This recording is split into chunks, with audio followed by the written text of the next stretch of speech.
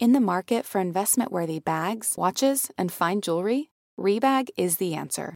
RHOBH is a luxury resale platform where each piece is carefully inspected by experts to ensure quality and authenticity. Use RHOBH to buy and sell finds from the world's top brands, including Louis Vuitton, Chanel, and Cartier. Head to RHOBH.com and get up to 15% off your first purchase as a member with code RHOBHNEW. Shop today at RHOBH.com. That's REBAG.com. And use promo code RHOBHNEW for up to 15% off your first purchase as a member.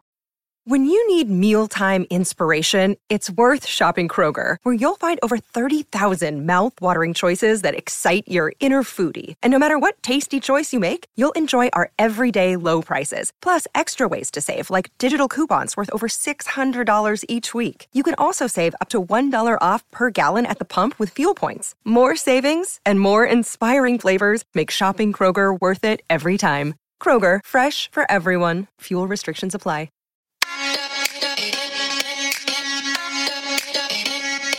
Welcome to So Bad It's Good with Ryan Bailey, the podcast where we cover all the pop culture we love to hate, from the classic reality TV moments of the past and present to the latest Daily Mail headlines and everything in between. We'll dive into all the infamous and notorious messes you can't stop watching. I'm looking at you, Jax Taylor. I'm your host, Ryan Bailey.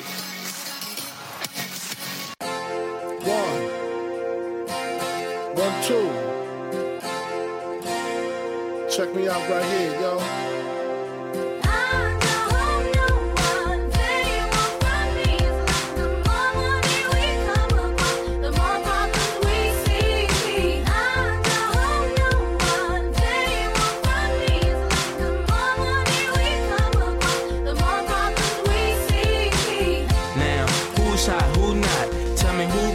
Sell out in the stores. You tell me who flop, who cop the blue drop, who Jews got blocks, who's mostly dope, she down to the tube top. The same old pimp, Mace, you know ain't nothing changed but my limp. Can't stop till I see my name on the blimp. Guarantee a million sales, call it love or luck. You don't believe in Harlem World, nigga, double up. We don't play around, it's a bet, lay it down. Niggas didn't know me 91, bet they know me now. I'm the young Harlem nigga with the Goldie sound. Can't no PD, niggas hold me down. Cooler, school me to the game, now I know my duty. Stay humble, stay low, blow like Hootie. True pimp, niggas spin on dough on the booty.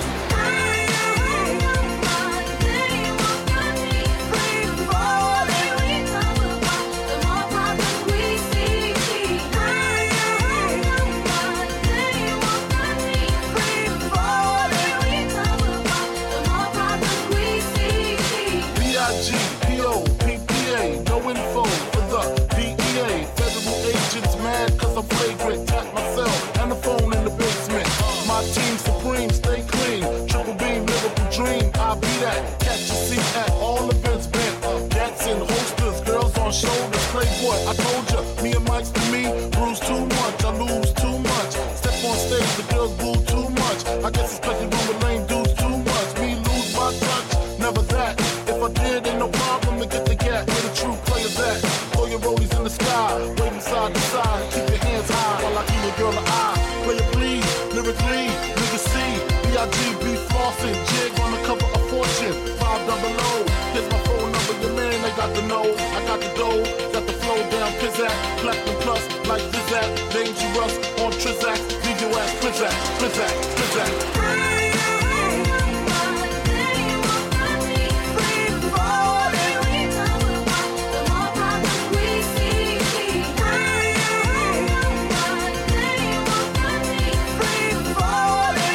Free falling indeed, folks. It is Mr. Podcast. It's the bad boy of podcasting. This is So Bad It's Good with Ryan Bailey. I am Ryan Bailey. This is Wednesday. It's hump day. You know what that means. We are 2 days closer. I mean, we only got 2 days till the weekend. Let's see. What do we got to start off with? Let me explain a little bit about the show. And this will not be a 20-minute rant like yesterday. And I'll have something to say about that in a second. But this is how the show works. The show has its own groove, right? So there's a song in the beginning. I might play a little bit of it. I might play the whole song. But there's a timestamp. Remember, I want to teach everybody how to listen to this podcast if you enjoy certain parts of it, or maybe you enjoy the whole thing. But if you don't like that song, the timestamp will literally tell you, okay, start at 3 minutes and you're good to go for the talking. Because some people don't like amazing artists like Tom Petty and Notorious B.I.G. mashed together. The show's going to have a lot of bits, maybe, or just my thoughts on, like yesterday, Real Housewives of New York mid-season trailer. Jax Taylor, I did Talking Pubes. Come on, that's a classic bit. I mean, Jax's pubes will definitely make a comeback at some point. That's the next Garth Brooks. Hey, it's me, Garth. I hear Jax's pubes are a big character on your show. That's slick stuff. And then we're going to have a big interview usually, right? So it's kind of like a production. It's long. I'm going to stop apologizing for the length. A lot of you guys like it. And if you don't, like I said yesterday, tons of podcasts to listen to, tons of amazing podcasts. Have you heard what's out there? I mean, this is really so cool what we have the power to do. This is really turning into this weird kind of art form. Like I said, I'm not an artist. I consider this a craft or a craftsman, but people are really being able to express themselves on a basis that I don't think that's ever been. We can put things out so quickly now, and that is exciting. So that is how you listen to this podcast, So Bad It's Good. Feel free to listen to an episode here, an episode from 2 weeks ago. These are here for you always. And these are free of charge. There will be a commercial halfway through for our sponsor, Boll and Branch. I'm a very proud, I use their sheets now. Look how fancy I am using sheets. Up until this week, I didn't realize people used these fancy sheets, as they call them, on their beds. But most importantly, I want you guys to enjoy yourself. And if you don't enjoy yourself, find your light, find your passion. There's going to be a perfect podcast for you out there. I do want to apologize. I did a 20-minute rant yesterday where I was mad. People asked me today, and by the way, thank you so much to all the people that reached out. It's that one. I think when you do a daily podcast, like I said, you guys become kind of my family or my friends. And even though I don't get to see your faces, I kind of imagine who I'm speaking to. And I've met a lot of you guys now through Instagram and things like that. And it's so cool, So many people reached out to first off make sure I'm okay. A lot of people left voicemails on the podcast voicemail, and I will be getting to those. Remember, we played a podcast yesterday where some lady thought I was her husband, and then pretty much said, "I don't know who you are, Mr. Podcast." So I got a great new name out of I'm Mr. Podcast, the bad boy of podcasting. I mean, that's a T-shirt if I've ever heard of one. But it was probably unprofessional for me to bitch. But like I said, you guys turn into my family. I speak to you every day, and I was angry. I was tired, and I was, people were like, did you record that after you went out for your mom's birthday and you had a couple drinks? And I'm like, sadly, no. I read those reviews and I got so angry that I said, I need to get on mic and really talk this out. My therapist is not, I need to talk this out. And I did that. And I would apologize for it, but it's what I actually felt in the moment. It was aggressive. I did have friends check in on me, which I said they would. I know it's not one of my finer moments, but I'm not going to act like it didn't exist. I'm not going to act like, like I said, it's probably not cool to say that these things matter to me, but they do. Cat's out of the bag. But we move on. And I got to do 4 podcasts today, and my voice is a little sore. But once again, it's one of those things where you're just so grateful. You're just like, man, I get to do this. I get to just toss around ideas with people that are way smarter and funnier than I am. Like, I finally made people include me. I was one of those kids. I was always that, just like, I don't want to be the head of the party, but if I can just get invited to the party, I just want to get invited to the party. And like, I kind of just, we're making our own party and we invite ourselves, right? I finally realized that. So thank you guys. And I want people to feel free to say whatever they want. If they like me or they don't like me. In a perfect world, if you didn't like me, you would just move on to the next podcast. But I realize that's not the society we live in. So, if I've done something, feel free to express yourself. And if that's in reviews, if that's in a voicemail. But like I said, the voicemail is there. If you want to come on the podcast and disagree with me, that might make for an interesting conversation as well. But that is, I guess that's all I'll say on that today. But thank you. But once again, if you use the timestamps, you could have skipped right past all of that. Wasn't that cool to hear Alexis Bellino? I want to pat myself on the back that I not once called her by her Real Housewives of Orange County nickname, Jesus Jugs. I want to pat myself on the back. In fact, I put the Instagram post and I was waiting for the person to write Jesus Jugs, and we got there and I was like, oh, great. I also got to realize somebody like Alexis who, we had this really nice conversation. We talked about a lot of different things like religion. It got deep at times, it was like, and then I just imagine her even potentially listening to the podcast and you're like, when do I start? This guy bitched for 20 minutes and then she goes to my Instagram and realizes it's me making fun of like Craig from Southern Charm and being a personal injury lawyer or any of the other weird posts I make. That cracks me up. Also, I picked Tom Petty. I was always looking for a mashup that fits my exact mood. And I got to tell you, if you don't have a Tom Petty phase in your life, what are you doing wrong, people? And by the way, parents out there, encourage your kids to have a Tom Petty phase. Just like Notorious B.I.G., we got to keep the music of Tom Petty alive. And it's not hard because the guy's had so many classic songs. But Tom Petty, man, I remember having like, you go through phases. I had a huge Tom Petty phase multiple times in my life. And there's a beautiful documentary on him called Running Down a Dream. I believe it's still on Netflix, directed by Peter Bogdanovich. It's like, I think 5 hours or something. But the guy's just had an amazingly fascinating story. And he was so young when he died. I think he was in his, late 50s or something. Too young. And it makes me sad, but then you always, you have that music always. Like Free Fallin' is just such a beautiful song. But then he has rockers. I mean, American Girl. American Girl is one of the best. Oh, in fact, you guys, this is John Mayer week where I've talked about him every day. But I remember with my ex, her boss was in the movie industry, and we went to this really swanky, like a fundraiser for a hospital, I think. I forgot what it was, but it was at the Beverly Hilton, and I was like, look at us. Like, we got invited at the last minute because I don't think somebody took their tickets. And they were honoring Judd Apatow. And this was like right before This Is 40, I think, came out. So he'd already done Knocked Up and, introduced us to Jonah Hill and all of these great actors. And Jonah Hill actually spoke at that, which was really funny.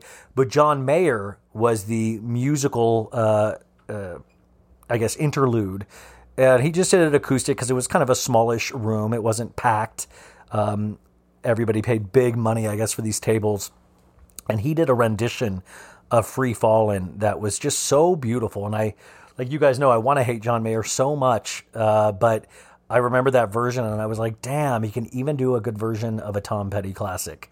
But I implore everybody to have a Tom Petty phase, to continually listen to his music, to pass it on to new people.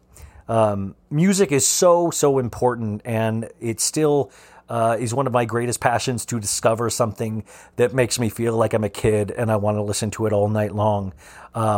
I remember back in the day, you guys, I was a cassette kid, when cassettes were a thing, and you would just listen to radio station, and you would wait for your song to play, and then you would rush to your cassette player and hit record and play at the same time so you could have your song, and you would hope that the DJ wouldn't talk over it too much so you could have the complete song, or you would hope that the DJ would play the full song and not cut it off early and be like, hey, it's ZZ99, that was Run DMC. You would hope you would get the full song, but and then you would just play it over and over and over again until you wore the tape out. And that's the best thing about music, is finding those things that you want to listen to all night long. That's a very summer thing. And I believe we're in the summer. This is July, I believe. You got to have those summer memories that revolve around music. It's just so important to have a soundtrack for your summers. we're going to get just into the interview today. We have a great guest. Her name is Lauren, but you guys know her as @TheZenBlonde on TikTok and Instagram. And I'm telling you, girl, this girl has like 220,000 followers on TikTok, a bunch of followers on Instagram, and she loves all the stuff that we love, and she's really smart about it, and she's funny about it. And I had so many people message me to have her on, like her in particular. I had people messaging me, and I now have people messaging me about having a lot of people on, and Sandra or Megan or a couple Mediza who work with me, they know how disorganized I am. So I keep a lot of things in my head, and thankfully they just kind of pop in, and I'm like, oh yeah, I got to have her on. Or I'll see somebody post something on Instagram and it'll remind me, oh yeah, I need to reach out to that person. And luckily this just worked out, and she made time for us today. And we talked for about an hour and a half. Could have kept talking to her because it was all the jam that we like, you guys. We talked Britney. We talked Armie Hammer. We talked Real Housewives of New York, Real Housewives of Beverly Hills. Got to hear how she got her start. And it was great. If she's willing, she'll definitely come on again. You got to go follow her on TikTok. She said one day she will walk me through how to make a TikTok. So that's definitely a boomer thing for me. Like, look at the old man doing the TikToker. But she was great. So I think we're just going to get into the interview today. My voice is a little sore. But I need to talk. I think on Thursday, I'm going to talk a little bit about Randall Emmett's new movie, Midnight in the Switchgrass, because I'll find out a little bit more about this. But Megan Fox and Machine Gun Kelly, who are in the film, did not show up to the premiere last night, Tuesday night or Monday night. Because Megan said it was due to the Delta variant of COVID, but now word is coming out potentially that they are not happy with the finished product of the film. So I've got a couple Rotten Tomatoes reviews to read for you, but the entire cast of Vanderpump Rules seem to have made it to the movie premiere, which is just interesting when the star power is the Vanderpump Rules cast. And even Jax and Britney were there, but Sandoval and Ariana were there as well. It seemed like a group event. So I will find out a little bit more, and we will talk about Midnight in the Switchgrass on Thursday, along with a guest and some other things. I have not watched Real Housewives of New York yet tonight. I'm scared to. But tomorrow, you guys, you listen to this on Wednesday, potentially, guess what? It means it's Kathy Hilton Wednesday. Bow, chicka, bow, bow. Remember, it has changed with me where I love Kathy Hilton, but now she kind of does it for me. I might be in love with Kathy Hilton. Kathy Hilton might be taking my Leah McSweeney shot. That's my Leah McSweeney slot. She might be filling in for that. Of course, we will be doing a solo recap of Real Housewives of Beverly Hills on Friday. I've gotten so many messages about that. You guys seem to actually really like that, and that's still fucking cool. So you'll definitely hear that on Friday. I think I'm going to keep it solo because I like doing all of I like talking about that show, and I think you can tell. I think we all like watching it and talking about it, and it's just nice that we have that. Another show that I love talking about is Real Housewives of Potomac this season. If you sign up for my Patreon, I'm covering the entire season with guests over there. I just did episode 2 tonight, a nearly 2-hour podcast about this week's Real Housewives of Potomac with my good friend Mallory Wilkinson. You might know her as Pop Uncultured. She used to be Real Housepins OC on Instagram, and we went over the entire show, but we also got her thoughts on Beverly Hills, New York, life, always a great conversation. So if you love a recap and a Bravo recap, go on over there. Sign up. Hello to all the baddies out there. That's what we call ourselves. Don't laugh. It's a great name. I'm learning. It's growing on me. We're the baddies. It's great. But let's get to our guest, Lauren Skae, the Zen Blonde. I want to scream and shout and let it all out. And scream and shout and let it out. We saying, oh, we are, we are, we are. You are now rocking with Will I Am in Britney, bitch. Ladies and gentlemen, welcome to your Wednesday episode of So Bad It's Good with Ryan Bailey. I am Ryan Bailey. Today I am talking with somebody that has literally, this person has been recommended to me so many times where, I knew she had a lot of fans, and she's one of the people we call it kind of like a TikToker.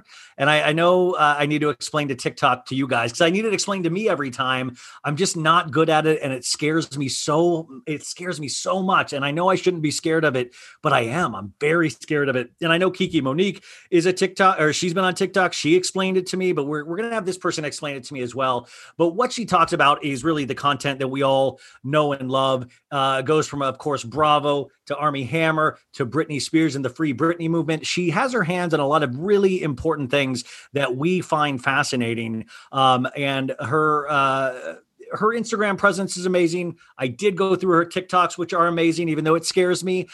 So let's get into this conversation and see what we can uncover today. So her name is Lauren Skae, but you will know her as the Zen Blonde. Welcome to the show. Hi, Ryan. Thanks so much for having me. I'm a big fan. That's a lie. How dare you? Goodbye. No, wait. You have like a 220,000 followers on TikTok or something insane like that. I mean, how did you even get on TikTok to begin with? Like, why did you get on TikTok? Well, Ryan, I have no culinary skills. So while everyone else was making sourdough bread, I was on TikTok during this. Wait, this just started during the pandemic. You on TikTok? During the pandemic, it went from like 0 to like 100,000 to 200,000 in like the blink of an eye. Nobody is more surprised than me, but I needed an outlet for what I would normally spew upon my coworkers, because I was in a workspace, and I would just be, in the morning telling them about pop culture or the different things I was focused on. And TikTok kind of became my coworker in a way that I was. Because you do a lot of the green screen where there's an image behind you and you're explaining the pop culture story or things like that. And I think that's where immediately to me, my brain shuts off, because I'm like, oh, you got to be like George Lucas to do this. There's like a green screen and there's probably CGI involved. It really seems intimidating, even though I'm sure it's not. But that's why I depend on people like you that seem to really have nailed this down. But in terms of growth, that really is insanity.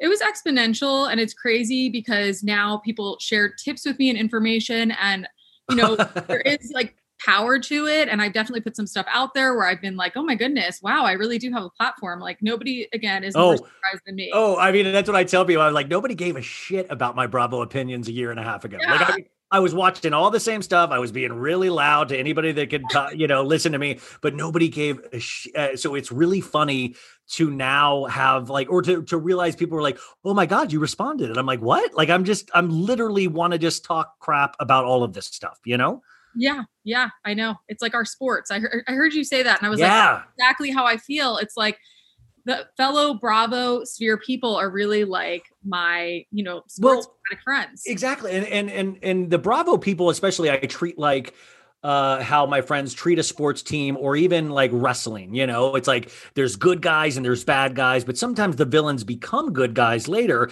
And I kind of have this almost sci-fi fantasy version of this where they're not necessarily real people. But then you take it then to some place like the Free Britney movement, or even like Armie Hammer, or one of these stories. And to me, that is frightening. It's so frighteningly real.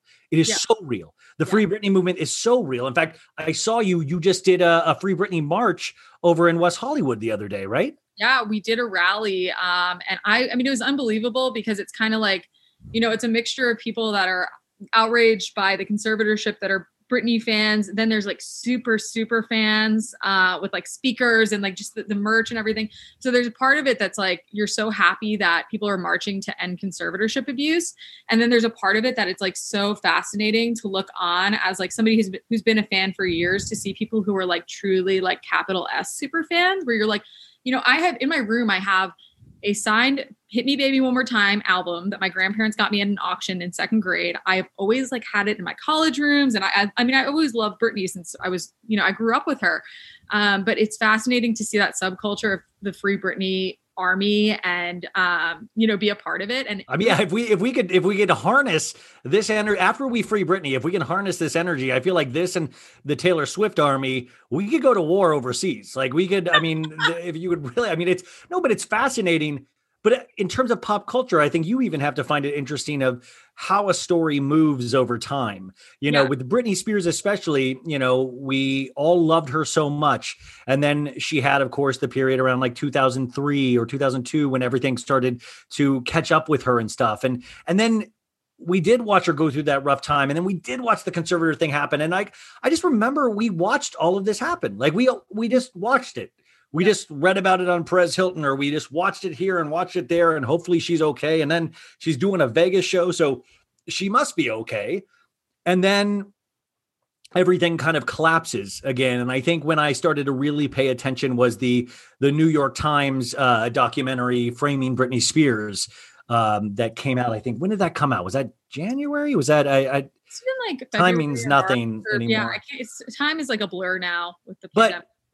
You really, and I guess we'll start here, but I do want to point out it is fascinating in pop culture because you can connect Britney to Erika Jayne because of conservatorship, because Tom's now under a conservatorship, and you can connect Erika Jayne to Armie Hammer because they lived next door for that brief period of time. We're like, but do you ever feel like that? You're like the Charlie Day meme of just connecting things, of like it all fits, it all, Trust me, all the time. And what's interesting is like living in LA, I feel like we hear these like stories, and some of them we're not allowed to share because it's like, oh, somebody has worked in an office for where she has a reason. And it was really weird. And you can't share that story over social media because that person would be liable because of their job, but you hear it behind the scenes. And so starting to hear little stories like that was what really got my gears turning, where I'm like, oh, this isn't like some weird QAnon thing. Like she really is like under the thumb of the people around her. And she is like really like entrapped in this situation. And what I thought was really fascinating was like, there's a lot of celebrities where there are examples of like people having very public mental health crises, which like it's so stigmatized. But imagine being at that level of celebrity. Of course that happens at some point. Like Kanye West is a great example where he's had some very public mental health issues, and it's super unfortunate. And I can only imagine what it's like to be at that level of fame. But he's not under a conservatorship. Yeah. I mean, but I also I was talking about this, I think last week or the week, is that it's so interesting how we deal with men and their issues as opposed to women and their issues. Women can be more controlled, or that's what we as a society have forced women into these corners. Whereas Kanye, I was like, man, he's really having breakdowns. And he even says, yeah, they 5150'd me. They wanted to take control of me, and no control has been taken over Kanye, Wouldn't surprise me. And what I thought was one of the most damning pieces of evidence regarding like Lou Taylor, who's the business manager. Yeah, explain who Lou Taylor is. A lot of people, and by you, I know you guys maybe know this story as periphery, or maybe you guys know every piece of information about this, but I'll try to do my best to catch you up a little bit here and there. But Lou Taylor was put in charge of the financial aspects of Britney Spears' conservatorship. Is that true? So she was put in charge. She was like the business manager. So I don't know what exactly that fully entailed, but she was managing, like, I think she assisted the parents in getting her into a conservatorship. I'm sure she was involved with financials as well. But what was interesting about her is she, works with a lot of different A-list celebrities. She works with the Kardashians. She works with Lady Gaga.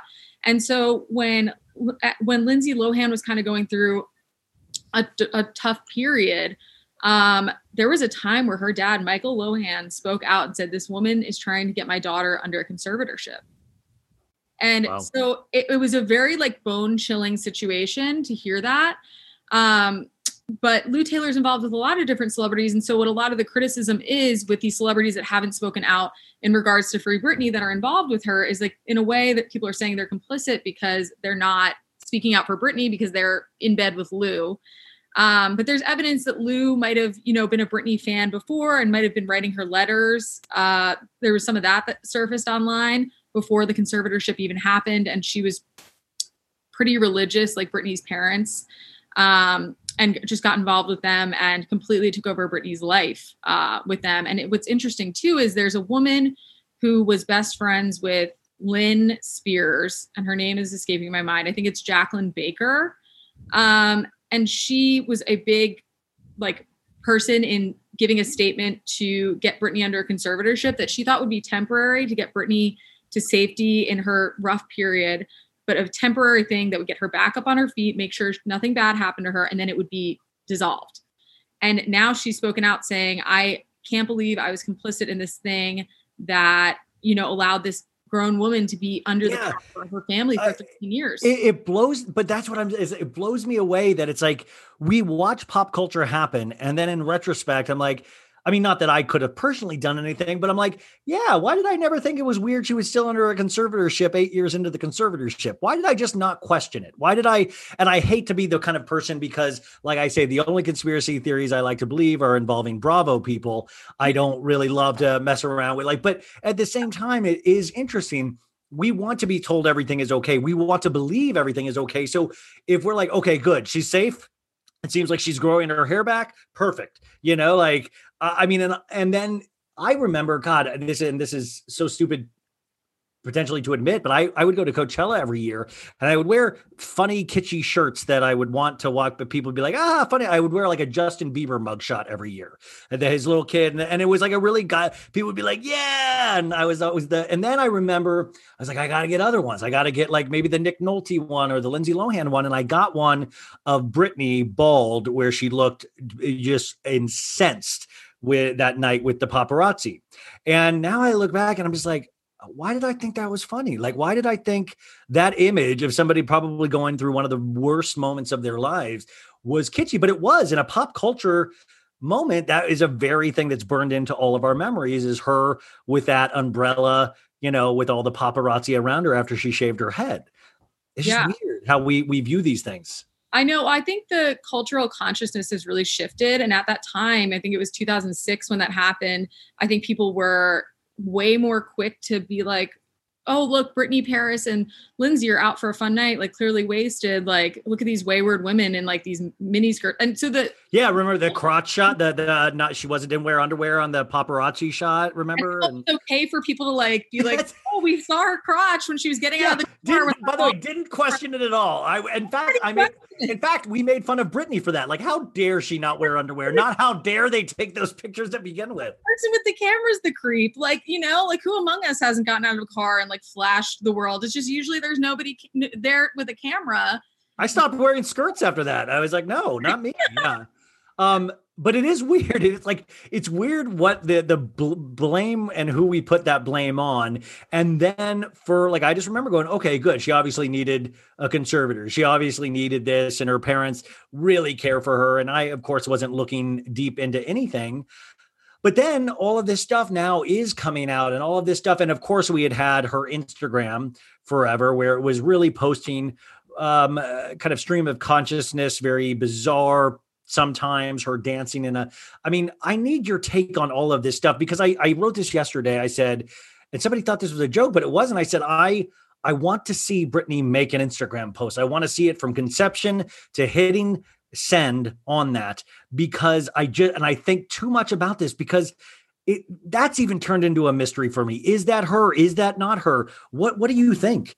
So I actually think, to add to our last point, that the social media and the way she was portrayed on social media, I think for a very long time, not at her own behest, was actually what contributed to people not questioning the conservatorship because they made her look unhinged. Yes, of course. You know what I mean? We were all just like, wow, like her social media makes zero fucking sense, like whatsoever. And so... and we joked about it. Another thing that we joke. But by the way, I know we process a lot of things through humor, especially I do. But it was easy. It was easy pickings. It was like low hanging fruit to make fun of. Just really confusing too. It was like she couldn't string a sentence together. And so what's come out is that she doesn't have a lot of control over her social media, or at least hasn't up until now. Now that remains to be seen. I don't know for sure, but there's a guy named Billy B Makeup who did her makeup for X Factor, and he's been posting about the social media aspect of things for a really long time, and a company called CrowdSurf, who allegedly manages her social media. And, a lot of people think that they intentionally were trying to make her crazy. This past week, some of the posts seem like they could be her, but every time I post being like, oh my God, I think it's her, I have 15 people in my inbox being like, no, it's not, no, it's not, no, it's not, and here's why. Posts have been changed this week.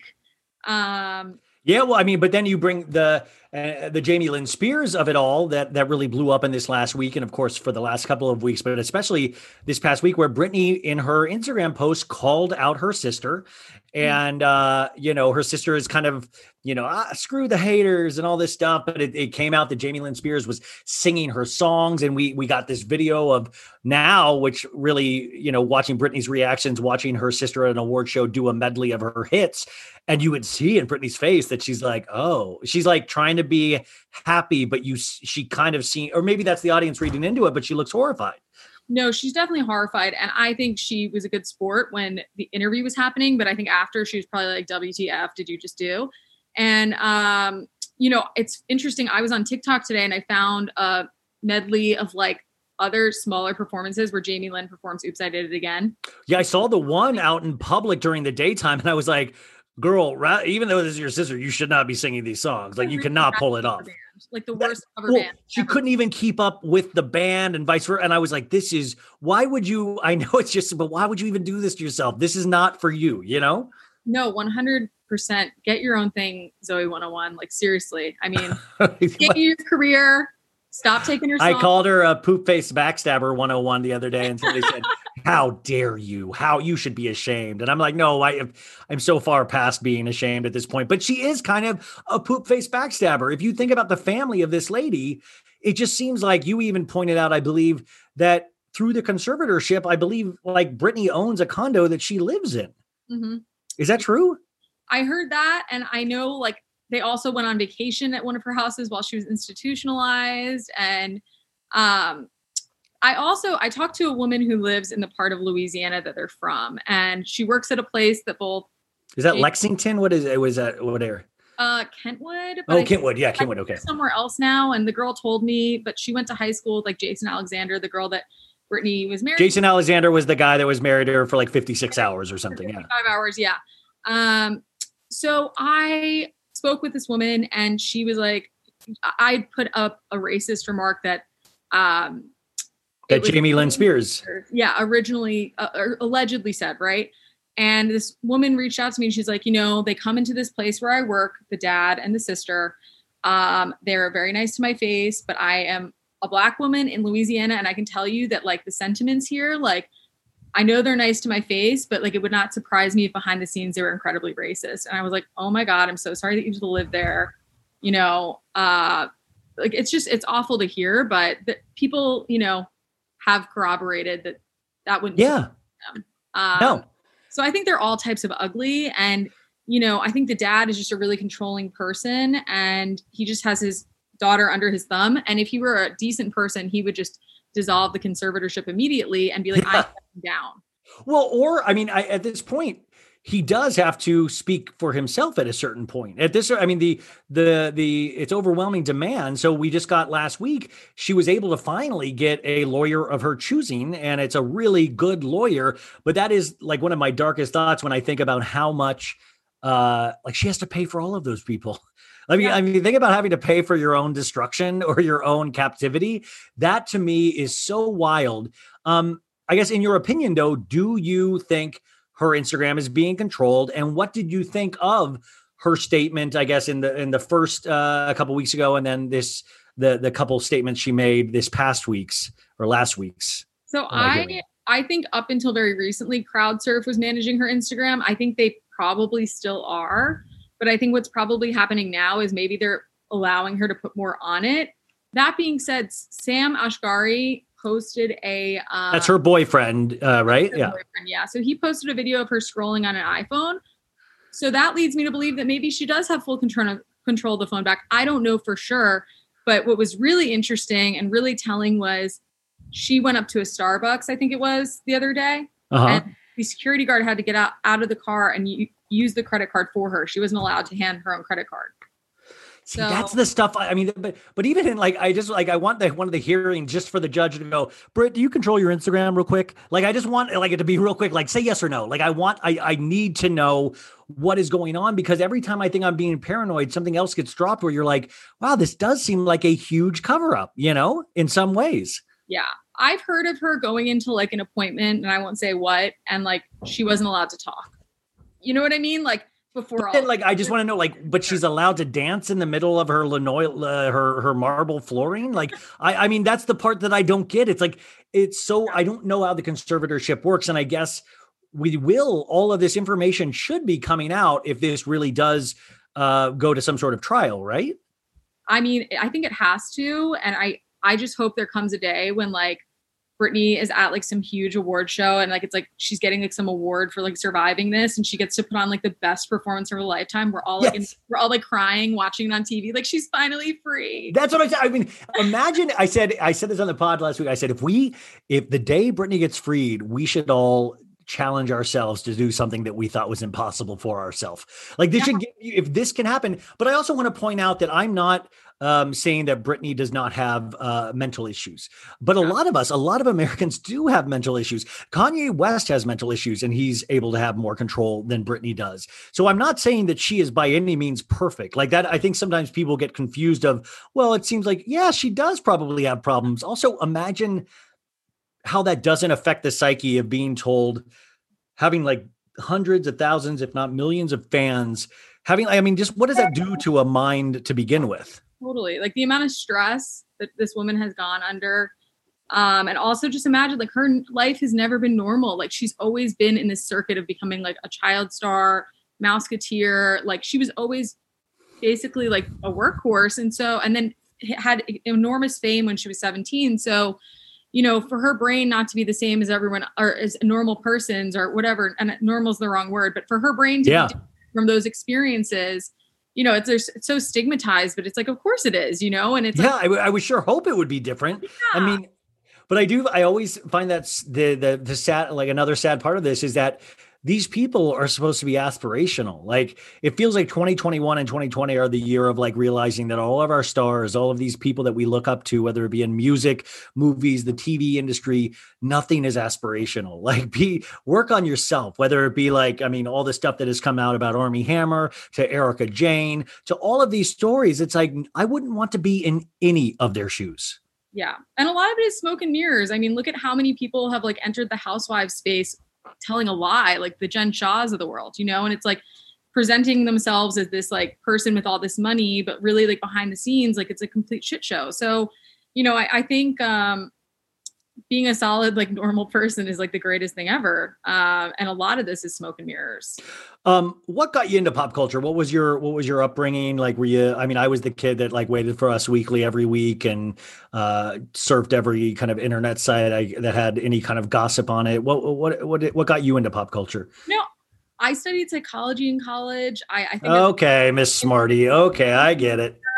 But also, like, I was like a Britney fan from like the jump. I mean, I grew up with like Britney and NSYNC and all of that, like being surrounded by it. And then in my 20s in New York, I worked in like a very celebrity adjacent role where like I would kind of see the behind the scenes stuff and hear a little bit of gossip here and there. I worked in the special events industry. So, you know, be at these things where there'd either be some celebrity attached to the event or there'd just be a lot of them there, or we'd be getting access to somewhere where we were at an after party. So it was a really amazing sort of way to live in New York in my 20s. But, you know, you'd hear these things and you'd be like, oh my God, it's so interesting because I'm seeing this one thing on the news about them that's totally PR. And then I know this other thing behind the scenes that's like totally like salacious and crazy that I'm never going to put anywhere or tell anyone, but it's just interesting to know. And I got really into like housewives and stuff like that just by virtue of like.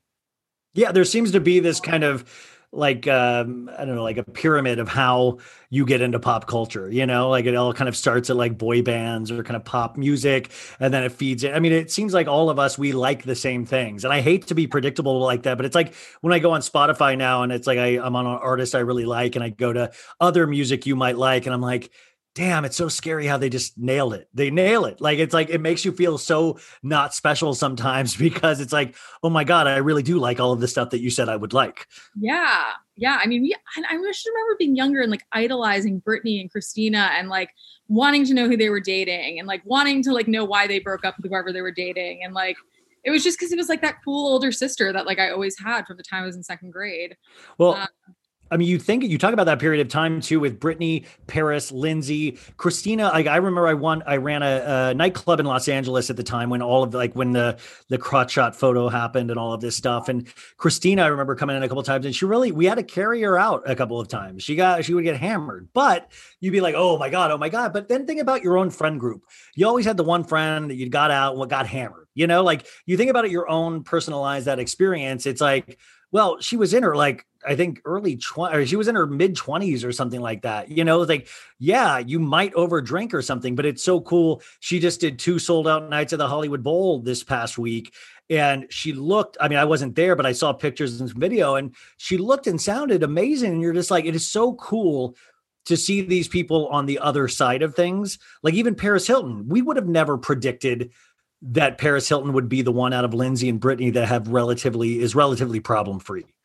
Yeah.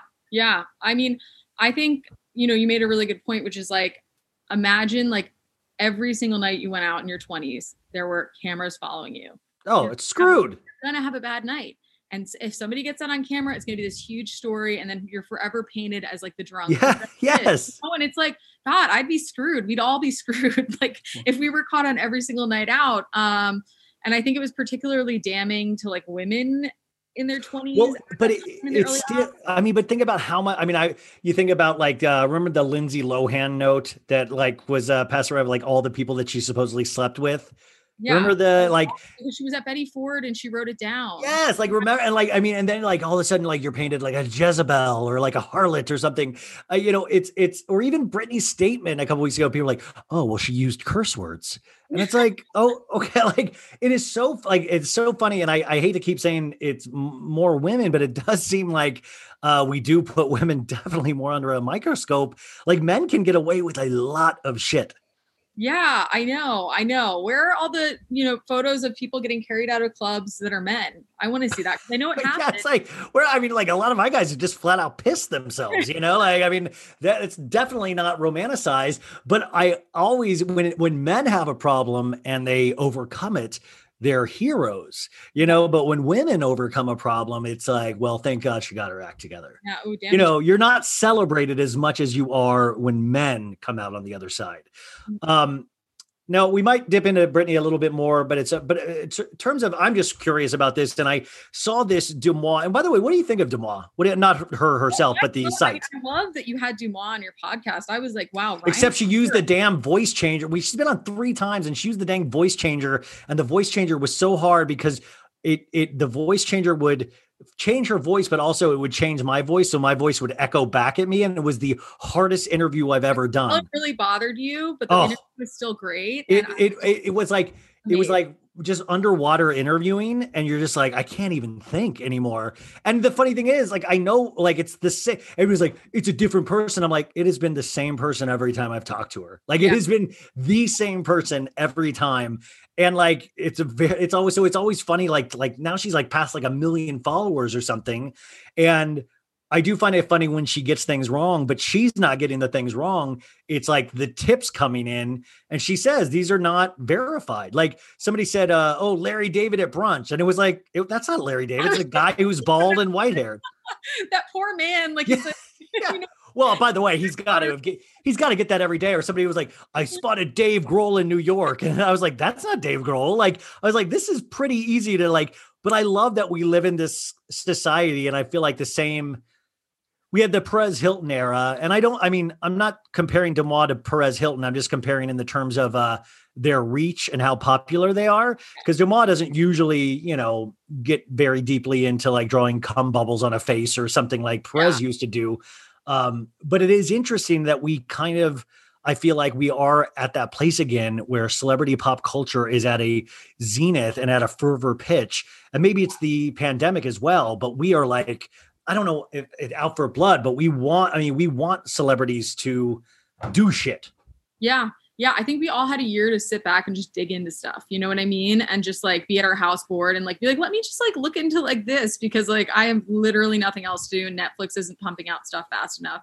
Which, by the way, Netflix is pumping stuff so fast, but it's not fast enough for us. We have access to everything at our fingertips and we still have nothing. When we're stuck at home 24/7, And, you know, by the way, I still can't find things to watch, and I have a whole list of things that I need to watch, and I can't find a thing to watch. Like sometimes it's just not what you want to watch. That's on. No, it's like, you know, it's like I want like another, like, I don't know, something that's not on the list. But but then you're chasing those highs. Like you're chasing the high of Bennifer 2.0 of seeing them together again. You're chasing that one moment of finding out that Erika Jayne had to, you know, like you're chasing the high of these huge moments or bombshells that are dropped on Friday afternoon, early evening, you know, to skip the press cycle. So when you have a relatively slow news day, which I think kind of today is, it's very interesting. You feel like there's like a calm before the storm element because we're going to create the storm.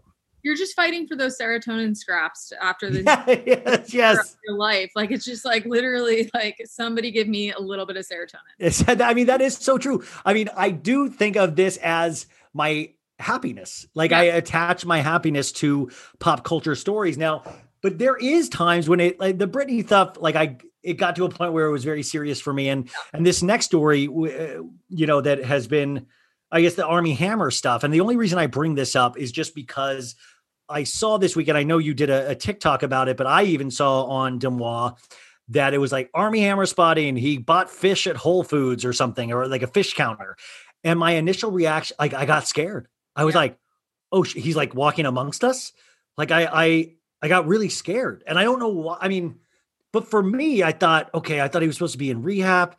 Like, and I was like, he's just allowed to just walk around. He's free. Like, it's weird, my perception of the situation, but what was your thought when you heard this? And do you hear, is that true? Or is that, because I could put anything out on Demois right now. Yeah, no. So it's true. I had heard that it was going to be a short rehab stay, and you have to understand, like, you can tell going in, he's like, I feel like it's going to be a short one. You know, I feel pretty good. He said as long as it takes. And I was like, no, it's going to be short. I'd heard that. If you were to ask me, like, honestly, if I were to take a guess, it seems like a great legal strategy to be like, oh my God, look, he's going to rehab. Like, oh my, it's like 1,000% right. Like putting a Band-Aid on like 10 gunshot wounds. It's like, that's not. It looks good. It looks, I mean, potentially good. And I spend so much time thinking about this in terms of pop culture, and I'm sure you do as well, because it's horrifying. A lot of the things that I've read, you know, in DMs and all of this stuff, where I really scared myself because I automatically will think the worst of anything. And I believe we live in a culture where we're obsessed with murder, we're obsessed with fame, we're obsessed all these things. And I wrote my own story about Armie, and I know Armie from acting class and stuff like this. And he was so damn charming. Yeah. So damn charming, so personable. But gotta watch out for. Well, that's what I'm saying. I mean, didn't we hear Ted Bundy was the same way? Didn't we hear, you know, it's like you start giving yourself this story where you give yourself the willies and you weren't even involved in the story, you know? What's crazy is like, so when he went to rehab, I got a tip from Grand Cayman that was like, hey, just want to let you know, I heard from X, Y, and Z that Armie left the island on Saturday. And then I posted a tip about it. And then somebody from the airport said, hey, saw him having a goodbye embrace with Elizabeth. And so then I posted that. Wait, whoa, goodbye embrace with Elizabeth? And the kids. Yes. Okay. And then apparently, you know, I guess there was some articles that were going to come out about this, and some of the publications knew, and then that was out there. So that had to happen rapidly. And then my tip ended up in all the publications without any credit, of course, which whatever. But fast forward to now, when this Demois tip happened, I put it on TikTok, and immediately somebody who saw him in the produce aisle pinged me. No. Yeah. And said, oh my God. I turned to my friend and said, is that Armie Hammer? No way. It can't be. And then another tip came in, which again, this is all allegations, but I'll read it to you. Essentially, it was a girl that reached out to me about her friend who's into rope play, who posted something on Instagram, and allegedly Armie responded to it on WhatsApp last week. And I don't know if it's true or not. It's again, like kind of like a blind Demois situation, but the girl seemed very credible to me. Somebody that knows Armie said he doesn't respond in emojis. I would think that if he didn't respond in emojis in the past, it would make sense for him to do it now, because he doesn't want to write out a sentence. and have that sent out to the world. He's just kind of like baiting and seeing with like less words. So it was like, what would possess somebody after everything that he has caused and gone through to dip your toe back in the water? Like, I just don't know. I didn't know him to be this stupid. Like, I didn't know him. Like, I was trying to sleep with you though. Once again, my looks damn it. If only I was better looking. You're right. But also it goes into that same thing of aspirational, is that you're told you're a brilliant actor day in, day out. You're told you're insanely hot day in, day out. And even the Elizabeth nature of it. I remember when he got with Elizabeth and you just think, wow, it's very cookie cutter, you know? Like, I mean, Armie was not, he was just a really like adventurous guy, like a very gregarious, fun guy, and very good at what he did. But I was like, wow, looks very, and I hate to judge people, but if you judge a book by the cover, you're like, well, that's like an HGTV marriage. They're all wearing khakis and button up white shirts and perfect family. And then you're like, well, you just question everything. And then when you read those DMs, and I'm not kink shaming, if you agree to do sexual things and all that, that's not my business. And I'm definitely not puritanical, but it does get to a place where you're like, well, I do know he likes to barbecue and I do know he has really good knife skills. And you do, there is a point where you cross a line. And for me, that's like in reading those things, it just got past a point for me where I was, even on the smallest scale of anything, he's just like a typical male douche. Like, I mean, just on the small, like if you're just moralistically, he's moralistically flawed, just in the sense that he was obviously cheating with multiple people with his wife. And it was always the same bit. Like, I'm going to love bomb you. I'm going to tell you very personal things very quickly so you feel special. Yeah. It just felt like then this is all by design. Yeah. Yeah. I mean, it's kind of just like sweeping you off your feet and charming you as a smoke screen for really bad behavior that's going to come and then become so confusing because of the initial amazing romantic sweeping you off your feet, telling you everything, introducing you to the mom. All of that becomes confusing when other behavior happens subsequently. And then you're like, but wait, where did that guy go? That was so charming and nice and introduced me to his mom. But I always think of it, Ryan, my professor in college, he was Ted Bundy's death row therapist. And this was before HIPAA. So he was actually able to tell us some things. And when I tell you, it was like what Harley Quinn and like the Joker, it was like a little bit like my professor was charmed by Ted Bundy. And, Ted Bundy actually set him up with his daughter who came through like a conjugal visit, set him up through jail with his daughter's preschool teacher or kindergarten teacher. And he said, yeah, he was a pretty normal guy, except he liked to, jack off to these detective magazines with like really busty women covered in blood.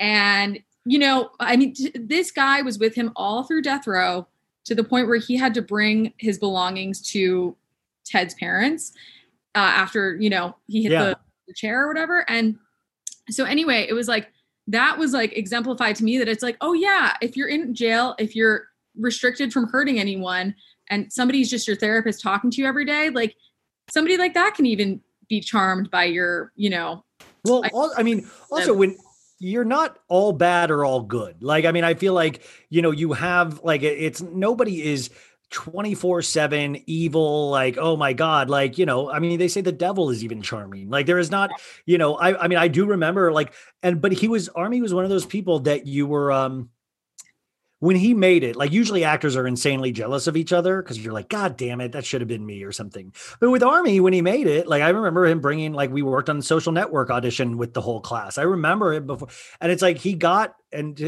everybody was like, oh, cool, he's a really good guy, like really, really good guy, And it was very interesting when it's like one of those people, like I always hear about, like Bill Clinton, was that when you're in his presence, it's like you're the only one he's talking to.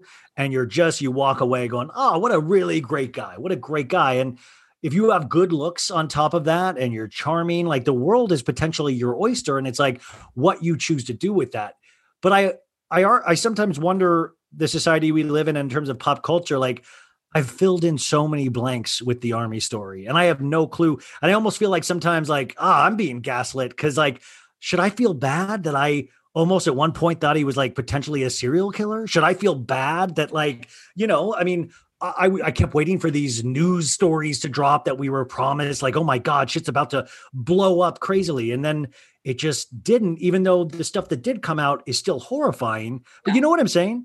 I mean, I think we've just seen the tip of the iceberg. And I think the master manipulator. That's what I was wondering, yeah. And his family has so much money, Ryan. Like, we don't know. But do they? Because I hear there is so much financial issues with Michael and his dad and...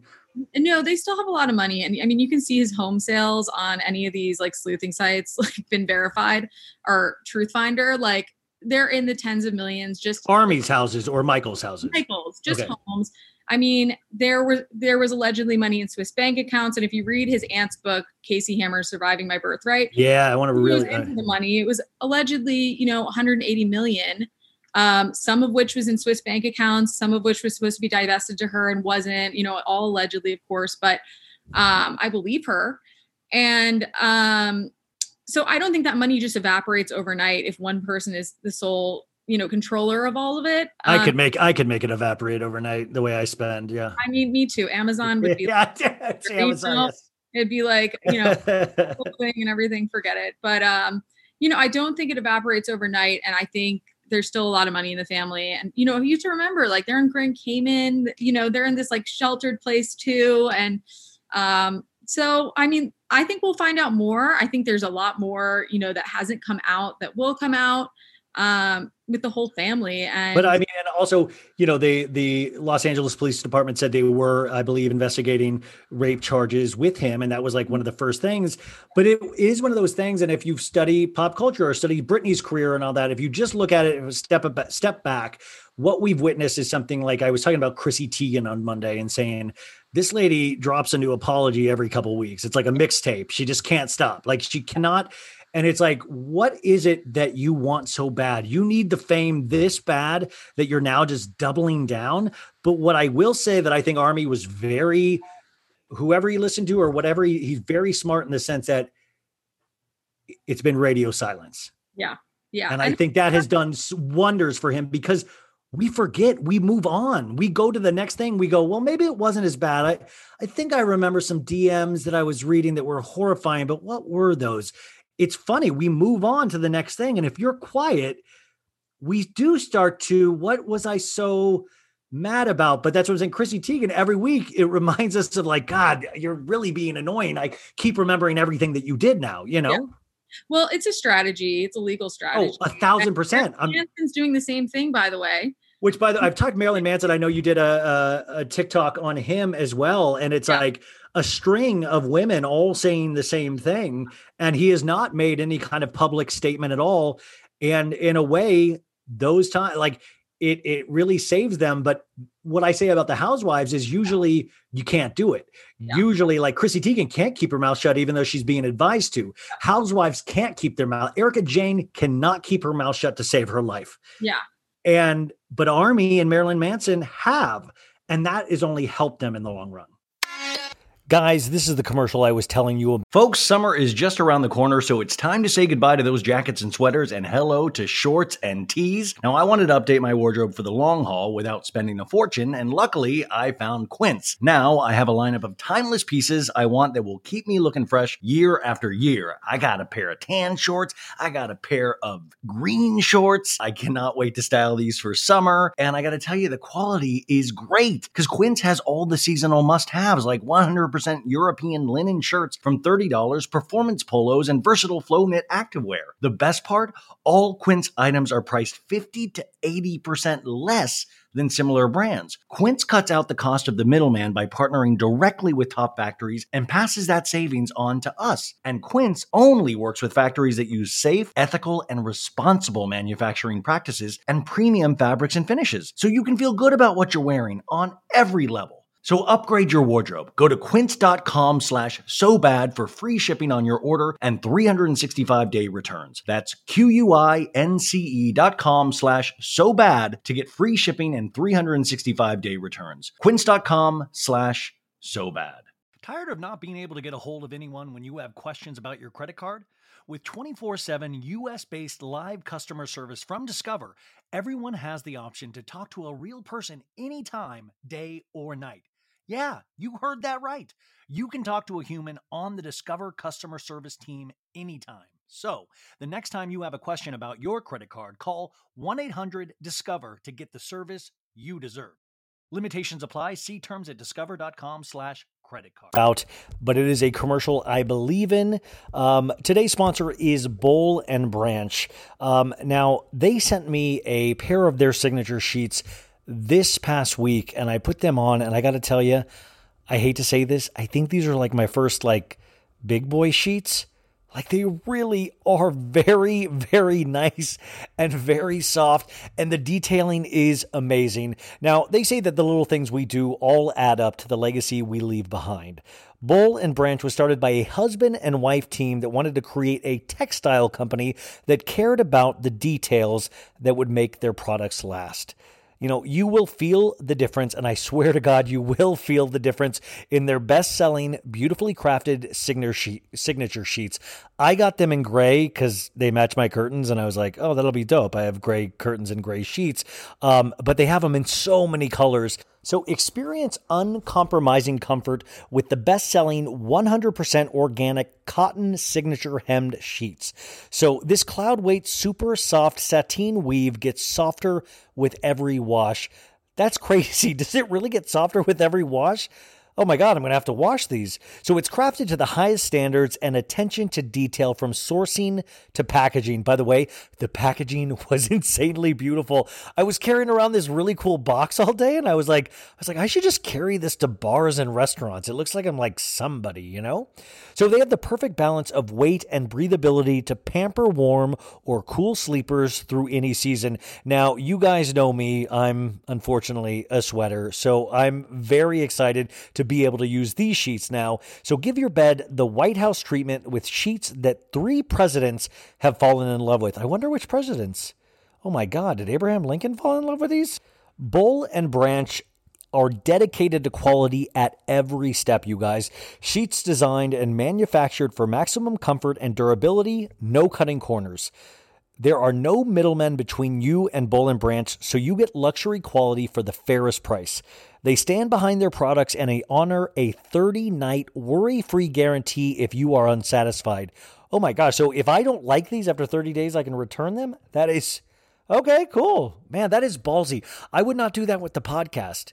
I can say, if you do not like the podcast 30 days from now, I'll do a new one. No, I can't do that, but Boll and Branch can. So to experience an entirely new standard of comfort, visit bollandbranch.com. That's BOLLANDBRANCH.com. So this is the cool thing. Get 15% off your first set of sheets with promo code SOBAD. So that is SOBAD, SOBAD, and once again, that's BOLL and BRANCH.com, promo code SOBAD. So use this, guys. If you're in the shopping mind for some new sheets, use my code, please. Let's do this. I actually am using these sheets. I can prove it, you guys. Would you guys like a picture of me in the sheets? Well, it might be coming. Okay, back to the show. Yeah, I think so too, which is so unfortunate.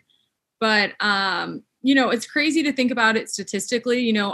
Because I put these videos out there, there's obviously the Charmies who are Timothy Chalamet. Yeah. And then there's Marilyn Manson's fans who are another just absolute, the worst people to deal with online. And what I try to convey to all of these people is when you've been accused of rape one time, you're 92% likely to have committed the rape. When you've been accused twice, it goes up to 98%. And the other statistic I love to tell people is you are more likely to be struck by lightning than falsely accused of rape. And how many people do you know that have been struck by lightning? So that's what I like to throw out there to them, because I'm like, maybe you're a numbers person. Like maybe something will click with you, that whether or not they are convicted and the justice system does what it's meant to do, which it fails time and time again for way less notorious cases. And I've seen people report, and it is not fun for the victims. I hope the court of public opinion never lets him be in another movie. I hope. Well, that's my thing. That's the thing that I'm sickly fascinated with. Yeah. Is that okay? So, but also if you look at the numbers of it, you look at the financial terms. If you take your soul away and just are cold about the whole thing, you think, okay, Armie really hasn't made tons of money for these companies. So that's one thing against him. Now, if he was Tom Cruise, now we would have a different story. Obviously, Tom Cruise has been able to come back even from his, Katie Holmes, his Scientology, his Matt Lauer interview. He's been able to come back and be relatively unscathed. Right. But Armie is different. Armie's never had a tentpole picture. He's never had a sequels. Lone Ranger was supposed to be one. It didn't succeed. I mean, there's that BuzzFeed article that it's been 10 years trying to make Armie Hammer happen, and it never really did. And he was actually starting to do prestige TV where he was going to do this limited series called The Offer about the making of The Godfather that he had to drop out of. So he was already in that point of starting to do prestige TV shows. But I don't personally think, if you look at it from a financial aspect, unless it's a very, very independent film, that he could be cast. But TV, on the other hand, I don't know. I don't know. That's the thing that I'm kind of tentatively watching. I think Harvey Weinstein makes a comeback. Maybe he'll put Armie in one of his movies. I think it's the only way. But it's funny. So when this tip came out about him going into Whole Foods, everyone was like, how could he go into Whole Foods? Why didn't he get delivered? I'm shocked that he's out in public. But what they fail to recognize is he's not a normal person with a normal brain that would feel shame like you or I would. That would be like, I'm never showing my face in LA again. I think that he would proudly walk into any space. And when I messaged somebody from, the island that, has more insider info and has more of has met him and stuff, she's like, yeah, he has no shame. And I was like, that's really interesting because shame is a normal human function, but there's obviously something wrong with somebody who doesn't feel shame around all the allegations that are out there about them. And it's just so indicative. So I'm sure, we'll see more if he's here. I hope he leaves soon. I wondered if he's in for questioning. I hope so. I hope the investigation is moving forward. And I hope all these women get justice because, just to see the ripple effects of it all is just really horrifying. Well, I mean, just even on not the smallest scale, but just that scale of boys clubs, how men are with other men, what we allow to happen within our friend groups, what we, I think all of these are really interesting questions and, what fame does to a person and how ego driven somebody can be and the masks that we put on. I don't know, but it is interesting because I almost started feeling bad at times of how deep I went into I was almost like, oh yeah, he's a serial killer. I was almost 100% hook, line, and sinker, almost was fully in belief of that because I filled in all these blanks. I said, well, look at it all fits perfectly. Because that's what we're wired to do now. And I mean, I'm not, but it's just interesting. And I almost then for a second felt bad about feeling that way. Yeah. Well, it felt like you were in Army QAnon and we were all going to go. Yes. Well, but by the way, you see how that stuff potentially starts because you're just getting pieces of information and you're like, well, if that happened, that would actually make a lot of sense. And oh my God, he knows how to do knife work and he knows how to tie people up and he knows how to, all of these things. It feels like it led you to this discovery almost. Totally. Well, then he's out at a random hotel in in Palm Springs Joshua. And 3 people have been disappeared. Well, now their remains have been found. And actually within, I think it was a 14-month period, because I've dug into this a little bit, in that Wonder Valley area, there have been 6 people's remains found. So there's a military base near there that people say, maybe tied to people disappearing. And there's a lot of different conspiracies around it. And then, the police department say that people wander off into that valley and die from the heat, which I find very hard to believe.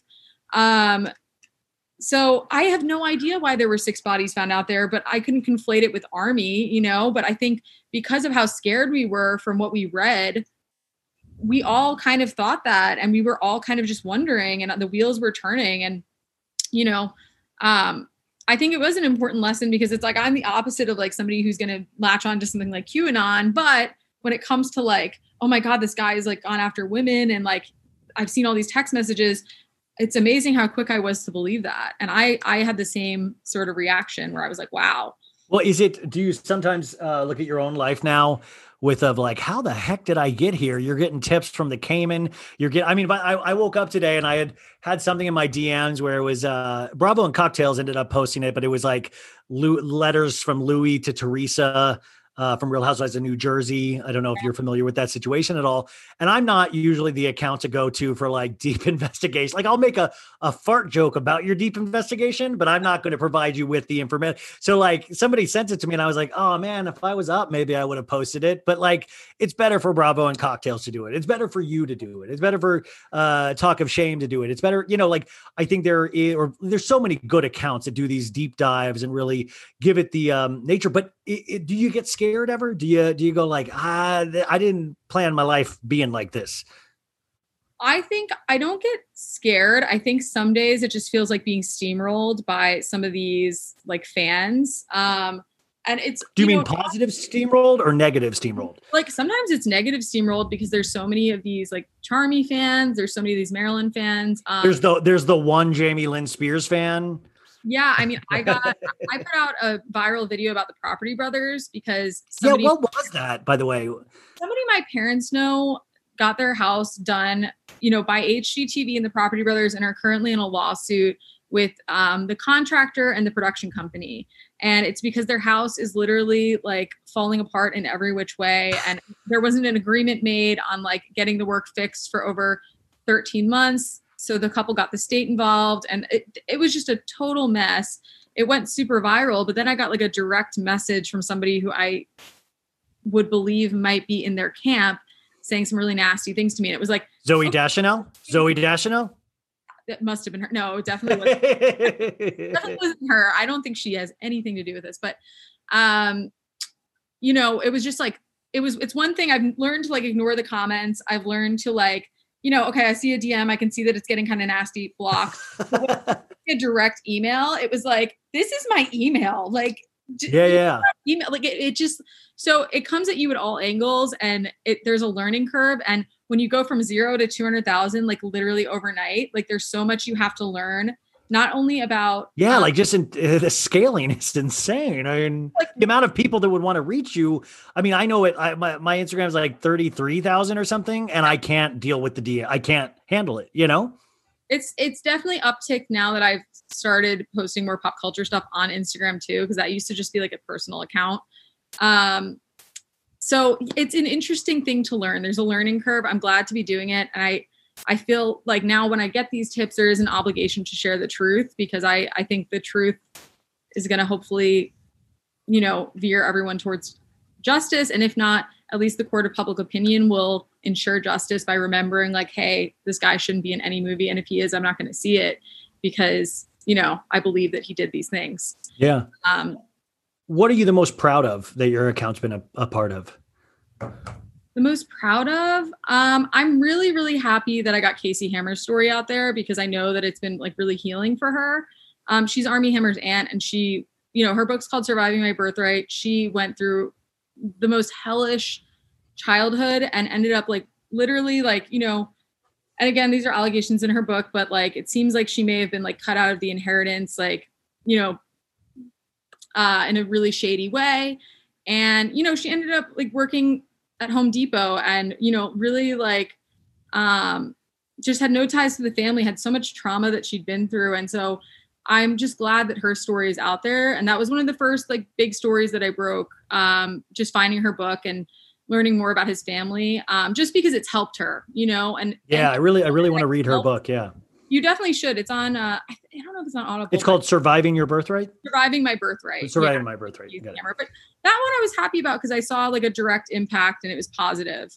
And of course I love exposing like Marilyn Manson. I went through his entire autobiography because there's so many naysayers. And if I can at least wake up one person, because I think the hope with all of this is that, these larger stories bring light to like these big issues that happen like in hometowns, in small places with like, your high school, quarterback rapes a girl and nobody believes the girl, and like, but maybe they see that this thing is going on in the news with somebody bigger and then something clicks for them. And, it starts shifting the narrative to like believing people who go through something. Yeah, I was just reading Gia Tolentino's book. I think it's called Trick Mirror, but there's an essay in there about the UV rape scandal that was actually inappropriate, falsely reported in Rolling Stone magazine, but it also overshadowed the actual all. And by the way, I'm so sorry. I'll put a trigger warning on the timestamps, you guys. But reading all of these things about the actual rapes that did occur. You know, this false reporting overshadowed all of these women's stories, and it was so horrifying because it was like this one thing where it didn't happen, and it was just bad reporting. Really overshadowed so many of these girls' experiences that actually did happen, and they spent their whole lives trying to get over. And if you read the Marilyn Manson accounts, I mean, those are horrifying. Like just trapping a woman in a room and not letting her leave, and just beating that, not like just squashing their spirit entirely. I mean, that's like a different level of sick. Yeah, no, I mean, and if you've read his autobiography, which if anyone listening wants to get it, please buy it secondhand. Don't put money in his pocket. But his autobiography? It's from 1996. Oh, I have it. I bought it when it came out. Like that's like I mean, which just sounds weird. Like nobody would think I would be I loved his first two albums. I thought Mechanical Animals. I was like, oh, this guy's going to be like Bowie. Like this guy's going to start here and he's going to go here. And then his autobiography was like, okay, like, but you're kind of reading it in like a kitsch kind of way. He also like any like claim he refuted by saying that it was like fiction. Yeah. You know, and his shock rocker persona was a smokescreen for all of his bad behavior because people were like, oh, well, that's Marilyn Manson. He's a shock rocker. He's, you know, putting on this show for people. And it's like, no, like a lot of that was like reality. Well, it's what happens when you tell people you're the boogeyman and then you end up being the boogeyman. Yeah. You know, like that was his. And I remember I went to see him and Hole. They did a tour together when she did the Celebrity Skin album back in the day, and Hole opened up. It was awesome. Then Marilyn came out. He was so fucked up. He lasted like 2.5 songs. Yeah. And then they just called the show. And like, that was like one of my first concerts that I remember going like, wait, we don't get our money back? Like, I mean, like it was like a stampede out, you know? I mean, I'm not surprised at all. And what's crazy is like one of the first big stories in his book is how he had plotted to kill one of his ex-girlfriends. And he and this other guy went to her house with the intention of burning it down and heard sirens and got spooked. Like, and I'm like, how was he not arrested? He literally is admitting that he was plotting this woman's murder. Like, and the whole book is just rife with that. You know what I mean? And like, yeah, the reason why I looked into it because everyone was like, well, how didn't you know he was like this? And I'm like, oh, so you knew and you just didn't do anything? And I'm like, but once again, it's that thing that we're presented with information and we feel like, okay, I get it. And then you almost by some weird kind of force, you're just like, you just don't think about it again. Like Britney Spears, you're just like, okay, it must be all good. Like it must be all good. And it's just interesting how that all works. I know it's a weird psychological thing somebody should look into.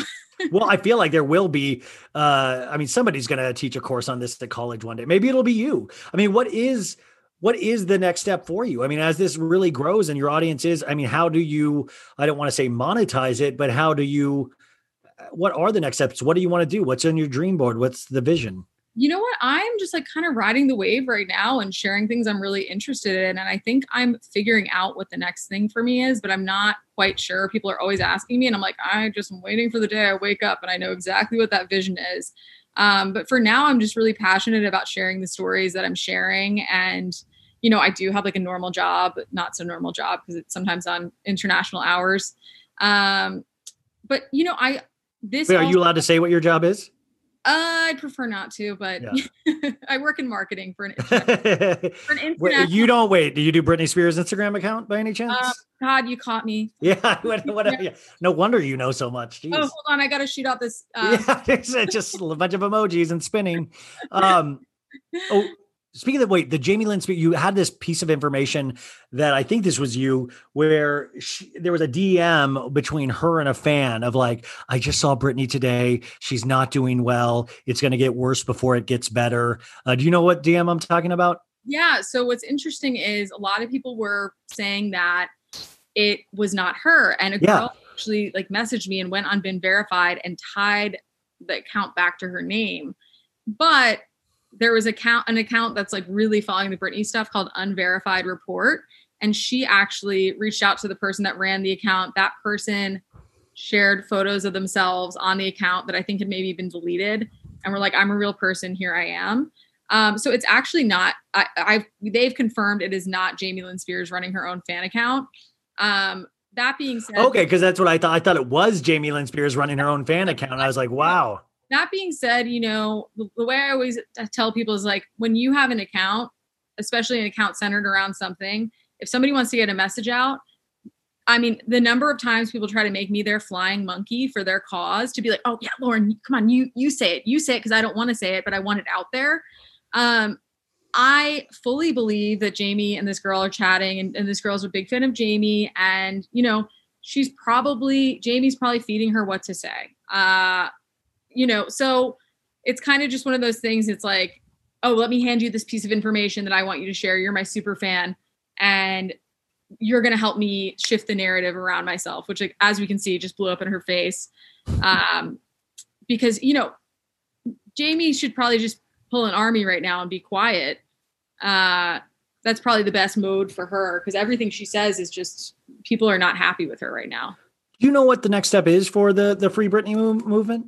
So I know that in the fall, they're going to be doing more court proceedings around the actual conservatorship.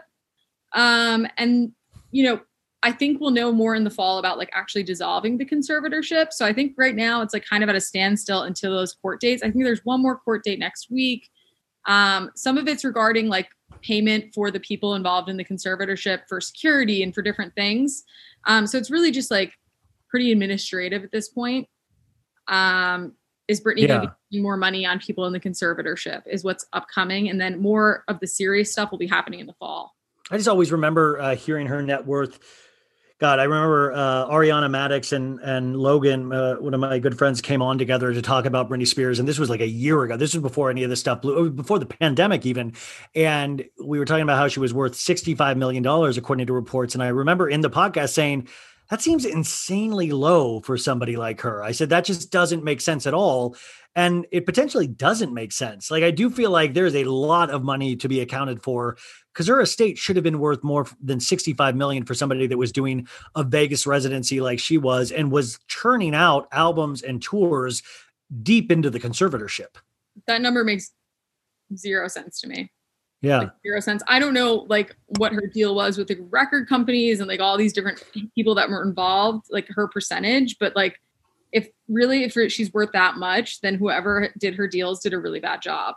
Like, cause that doesn't make any sense to me. I would think more like along the lines of like at least 100 million, at least. Yeah. I mean, really, like, if I was like, she is, no matter what her mental state is, a living legend. So it doesn't really make sense. I mean, 65 million, I know you're saying that's a huge number, but for the amount of work she's done, it just did not make sense to me and add up. So I hope all of this gets unveiled.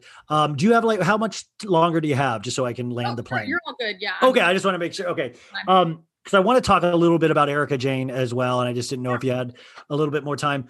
But that's the other thing too, is that when I heard that full audio of Britney's first, comments to the court a couple of weeks ago, and you would think, like in my imaginary world, you think the judge hears that and they, bang the gavel and they're like, "You're free, Britney, you're free." And like, it's like a movie, because it's like this impassioned plea of like, they have an IUD in me and I've been controlled. And you would think right then and there, somebody would be free, but it's just so weird that that's not how life works, It is, because there's all these like legally binding things that are like just keeping her in chains, and it's sickening. It's sickening. I can't wait to see what she does when she's free. I hope she like goes on like a trip around the world and like has like 8 kids somehow through like whatever resources. And I just hope she lives her best life. I love that you make her octo mom as soon as she's free. You're like, I want her to have 8 more kids. Take it to them, like she should have as many babies as she wants and have like 5 weddings if she wants. Do we believe Sam? Do we believe that's her boyfriend? Do we believe? It's funny because I 70% believe it, like 75, right? Yes, totally. Yes.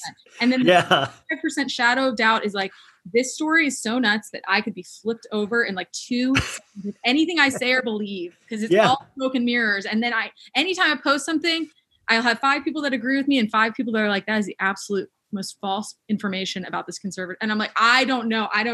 Somebody get Britney on the phone. Well, that's what I feel like. This is like a True Detective season 4, and it's going to be a flash forward of you 50 years from now, and you're like, I thought I knew it all. And there's going to be a flashback to this pandemic of you. I mean, because I feel like we all think that. Like right now, I think this week I kind of believe it's her boyfriend, but like 2 weeks ago I didn't. Like it really is when it's just we know a lot, but we don't know nearly enough. So all these rumors can get in there very easily. You just go through, I mean, it's like I go through the motions every day, and I'm following House and Habit story and Unverified. Yeah, by the way, she's another good Instagram account. That's the one, you guys, I told you about last week that I forgot the name. It's House of Habit. House in Habit. House in Habit. And House in Habit. Yeah, but she does these really great deep dive stories as well, and kind of breaks. I mean, I got a little bummed out when she started sticking up for Sam Lufty yesterday, but it turns out maybe he was telling the truth. He's another one where I'm 50-50, because I've heard from people that think that he was intentionally, like there was a smear campaign against him because he was actually supporting Britney. But then there's the other side of me that remembers when he kind of reached out to Amanda Bynes when she was not doing so well. And so that makes me think, like, are you just like a vulture that's waiting to swoop in when people are like down and out so you can take advantage? So I see both sides of the coin. And so I'm super undecided about him too. And again, there's just so much conflicting information out there. So it'll be great to actually hear from Britney herself. And I think soon. So moving on to, we'll wind up here with Bravo, because I think Bravo is like a one-stop shop for drama. And especially in this past year, you really do need to get a law degree to keep up with anything Bravo related, which I think eventually, I mean, I swear to God, there's at least 10 people out there that have been inspired to become lawyers just through the past year because of Erika, Jayne, and Jen Shaw, don't you think? Oh, 100%. 100%. Yeah. And I think there's some people that aren't lawyers that are like operating as such. Like, yeah. I don't know if Bravo Bone Collector is like a lawyer, and like Bravo Ducking Bravo, like both of them, like the level at which they like analyze legal documents. I'm like, oh yeah. How do you do your other job? Like, I'm like, you guys, I bow down. Yeah, but also I'm like, thank God you want to do it, because there's no part of me that wants to. I mean, I like I said, I'll just make the silly fart joke memes, and you do the important stuff, and I will read all of that. But it is funny that I even myself found myself reading court documents, and then, a layperson be like, oh, do you have a case coming up? And I'm like, no, I'm studying Erika Jayne stuff. Like, that's just bizarre that we're getting this deep with things, but there is a lot of stuff to get deep with, There is. I did some legal document reads for the Property Brothers stuff, and like my head was spinning, and I was like, oh my God, like my ADD was kicking in. I was like playing games on my phone in between, like reading it. And, oh man, it's just a lot. But the Erika Jayne of it all is kind of crazy. And I had a woman who knew Tom Girardi's daughter, who like about a month. You forget he has other kids. I always forget that. He has a daughter that's older than Erika. She's like 56 and Erika's like 49 or something. So this woman knew the daughter. And so she, she's a Bravo fan, and she's been in the house many times. And she drove by the house because she assumed it was empty, and just to take a picture, which she sent to me. And oh God, I mean, I wish I could disclose everything to you, but she said some funny things about that house. But anyway, she saw who she thought was Tom Girardi. And mind you, she's met him many times driving out of the house in a roadster. And everyone, when I posted that, was like, well, is he supposed to be driving? Is he under a conservatorship? So there's a big question mark. Well, is it his dementia and Alzheimer's? Yeah, like I don't know what the rules are for him, because he's, supposedly like losing his mental faculties. So I don't know if it's like legal for him to be driving, but she did see who she thought was him driving out of this little private road area. Maybe it was Larry David. Maybe it was Larry David. Yeah. But I think, his stomping grounds are that restaurant in Pasadena. Well, yeah, like we even saw that picture with him and supposedly the travel agent, but it was looked like a pretty blonde, or at least from it was like, it could have been Erika, but I think me and the Talk of Shame are going to go there and, check out his favorite spot. So maybe you'll have to come with us, Ryan. Yeah, please. I would love to do that, actually. Well, that's what I thought too. I said, like, the house is up for sale. Why can't we schedule an appointment to buy the house? I know, we just need somebody rich enough, because I'm sure. Well, do they? Oh, is that what you have to do? Do you have to show money before you can see the house? Approved because it's so expensive. But imagine we crowdfund that from like TikTok and Instagram, and we get enough just to see the house, and you can film a bunch of TikToks in there. But it would be crazy if we got in there. We're like, Tom, where are you? Because we know he's in there. I'd have the time of my life, and the person who knew the daughter is going to meet us at Stony Point. She said she'd drive us by the house. So I'm hoping to see it. It's getting too dark.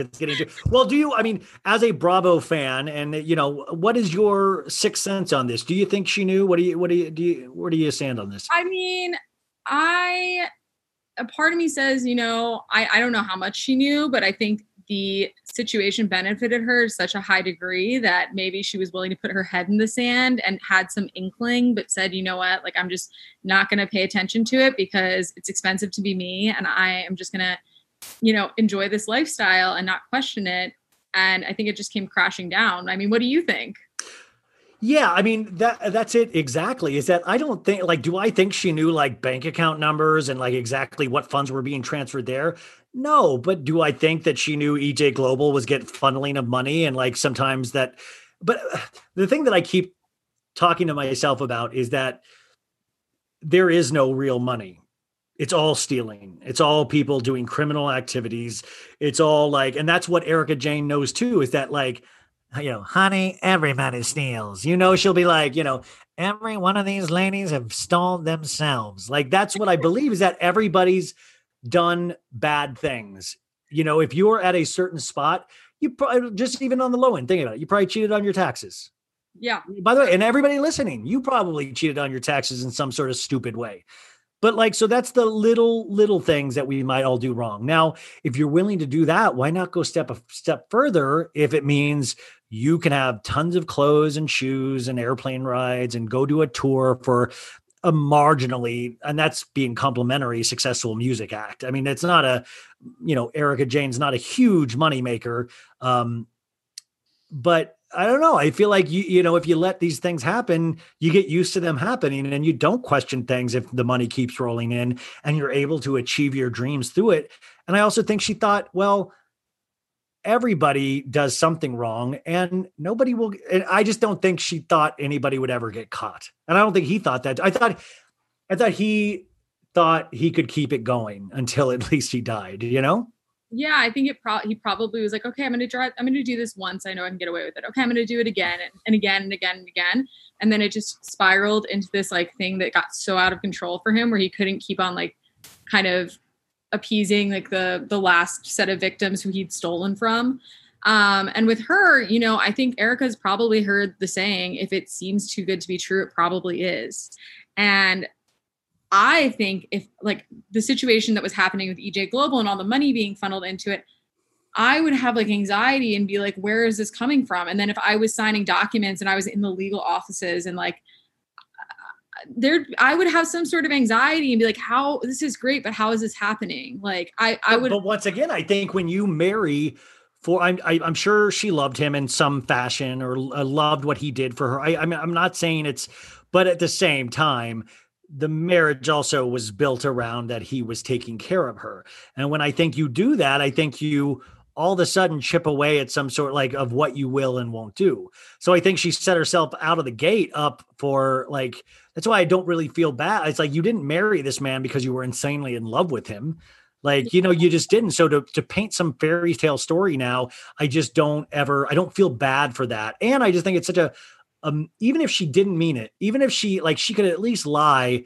And I just will never understand why she's not either shutting her mouth or giving it up for the victims and just saying, yeah, I'm horrified. And instead of like crying over my own situation, if I were her, I would be sobbing and like devastated about the victims and be like, just trying to like create a fund for them and like, just doing whatever I could to get that money back to them. If I was genuinely sorry and also like bamboozled, like I would be like, oh my God, we need to like start a foundation to like help these victims. So that's what's confusing to me, that she hasn't said anything about. Yeah, she's made it all about her. And that's why I think the more she doubles down on that, the more the fandom doubles down against her.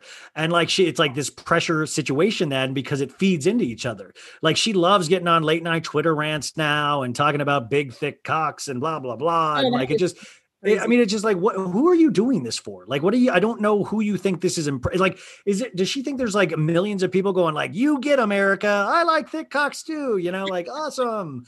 And you're a lady. Is there waterproof mascara? Like, I mean, I feel like if I was a woman, I would know if I was continually crying that not to wear heavy mascara. Am I being crazy and conspiratorial? Never in my life I've cried many times wearing mascara. Never in my life has it ever looked like that. I almost think it was she got some like Hollywood like mascara that was like meant to be runny for like the Hollywood movie set, like, because like I have never seen mascara run like that. To me, it looks like a complete performance. Yeah, I've never had mascara run like that when I've cried. I've been at funerals with people that forgot to wear waterproof mascara, and it does not run like that. I mean, it was like an oil slick. It was, but I mean, like I worked at an acting studio for a long time, and we would sell these things called menthol sticks, and you call them tear sticks, and you dab a little bit under your eye, and it kind of triggers your eyes to start watering and stuff. So, if you were going in on an audition where you knew you had to cry, you'd put a little bit on your finger, and then like, a page before you knew you had to cry in an audition, you could just wipe your eyelid. And then by the time a page happens, you started, the waterworks were able to start. Like it would give you something coming out of your eyes, at least, to then be able to, I'm not saying that's what she did, but I am saying there is a product. In fact, Nick Viall from The Bachelor bought one of those one day from me at the acting studio. What? Yeah. Well, but all actors that, I mean, we sold so many of those at the acting studio. I still have like 3 of them. Like, it's like a fun thing. It's like mentholate your eye, Oh my God. I'm like, how many people have we like just given the license to like give an unsincere like apology right now? Like, yes. Like, you know what I think? Mikey was like, okay, we have this thing called like the menthol stick, and here's some like charcoal. We're going to like coat your eyes with it. Yeah. You're just going to rub this right when you're talking to Kyle, and it's just going to be like the most. But wouldn't it be fascinating if it turned out to like that she rehearsed that scene? I mean, not the Kyle part of it, but if she rehearsed that scene, like if she rehearsed those moments, I mean, it would kind of be a smart thing to do if you're trying to put out a message that you didn't do it, Well, remember at this point, she probably already has lawyers involved, so she knows what she can and cannot say. So it's never going to be the full unadulterated truth. Yeah.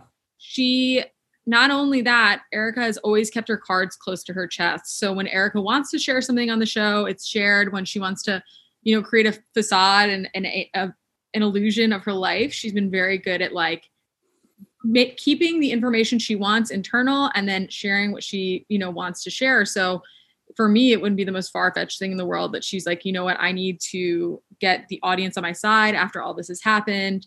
I'm not saying that they weren't genuine tears. I think going through a divorce, even if you're going through a divorce with the most monstrous person in the world, is probably hard.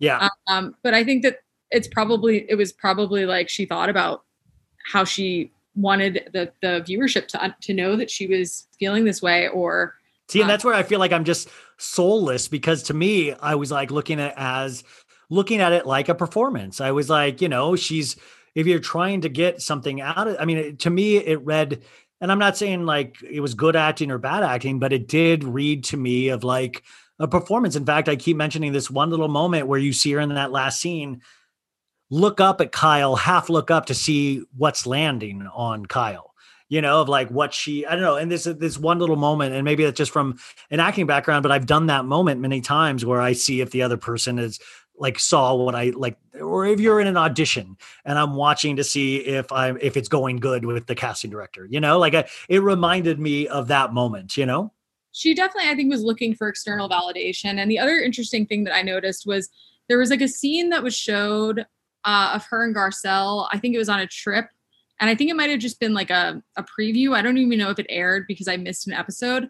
But Garcelle's like, did you know anything? And Erika says, no, I did not. But she shakes her head yes. And that's when yes, yeah. Language like throws, because I'm always I did Paul Ekman's training, like micro momentary expressions. So like I sometimes pick up on those little things. And I think, I think we all, that's what I say. I think sometimes like Erika or Jen Shah, like I think one of their fatal flaws is miscalculating the Bravo audience. I think we are one of the most sophisticated audiences, or we've grown into it of, it's like, we dig into these moments. Like, you better know your business, because it's going to be picked apart. Like, it is going to be picked apart, every line, all of that. Like, and I think sometimes she does not realize that, and like then is surprised when all of this information comes out, and all her only defense is, how dare you, and it's like, what, Erika, do you realize the situation you're in? Like, even if you took that down the line, you'd be like, of course they think I did it. Of course. Well, my time in court is going to come, and you guys will all see. Like, that's, and also like, it's just to me, it's just weird. But the other thing you said about Tom, and I guess this kind of takes place with Armie as well, is that we were talking about Armie just able to walk out and shop at Whole Foods. And he probably doesn't think of it the same way that we do, of like, how do you, like, I wouldn't be able to show my face in public. Yeah. Either Tom's in Pasadena at his favorite place. But then like, my thing is like, I'd be so ashamed. And it's like, no, they're not, are they? And potentially Erika's not either. They're not, nothing's changed for them. It's all ego. But there's a certain like kind of personality disorder and a spectrum of like sociopathy and like narcissism, where the experience of shame that you and I feel, we project it onto other people, and it's like, oh my God, wouldn't they be so ashamed? But it's like, they just genuinely don't feel that. Yeah. They just genuinely don't give a shit about taking advantage of plane crash victims, or, assaulting a woman, or any of these awful things that we would never do. Right. Yeah. And so it's that's part of the reason why we think some of these people are innocent, because we would never do that. I would feel so shameful. I live my life in shame. So we make the mistake always of thinking somebody else is like us. 100%. Even like thinking about like some of your friends where it's like, oh my God, I would never want to live in a suburb or whatever. Like, and it's like, yeah, but some people want to live in suburbs. You know what I mean? Like some people live in like LA, and like, so anyway, there's just little things like that where you realize like, wow, I'm just projecting myself onto other people. Yeah. With all these people, where it's like, it's just unimaginable to a normal person. But yeah. Well, I'm enjoying the heck out of it. Are you loving Kathy Hilton? Are you? Oh my God, I love her. I actually like met her before the show twice. I worked for Goop, Gwyneth Paltrow's company. Wait, are you responsible for the vagina candle? I am not. I did sell a bunch of them. When I first moved to LA, I just needed like a landing job. So I worked retail for 6 months at Goop, and I was hoping to get a corporate position with them. That was kind of my play. And, it didn't end up working out because of the pandemic and everything. But what was cool about that is I got to meet like every celebrity I ever wanted to meet and shop with them. And most of them I never talk about on TikTok because of NDA, but with Kathy, I kind of let it slip. I was like, she was amazing. And like I had to play it cool and act like I didn't know who she was. But I obviously knew from The Simple Life, like Kathy and Rick. Yeah. And I was so excited to meet her more than like anyone else, because she was like Bravo adjacent and like Paris Hilton's mom. And I slipped like every possible sample into her bag. I was like, I love this woman, but she was a delight. And when she was signing up for the show, I said, oh my God, she's going to be amazing. I know it. Yeah. She really has proved to be amazing.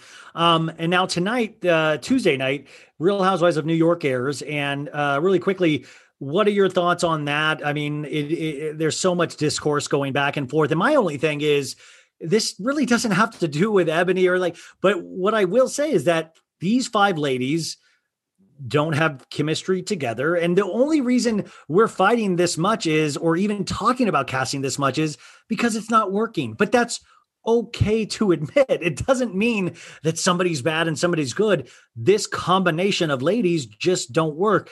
Do you think they do? Or do you think I'm crazy? Like, what do you? I think that it's incredibly hard to watch.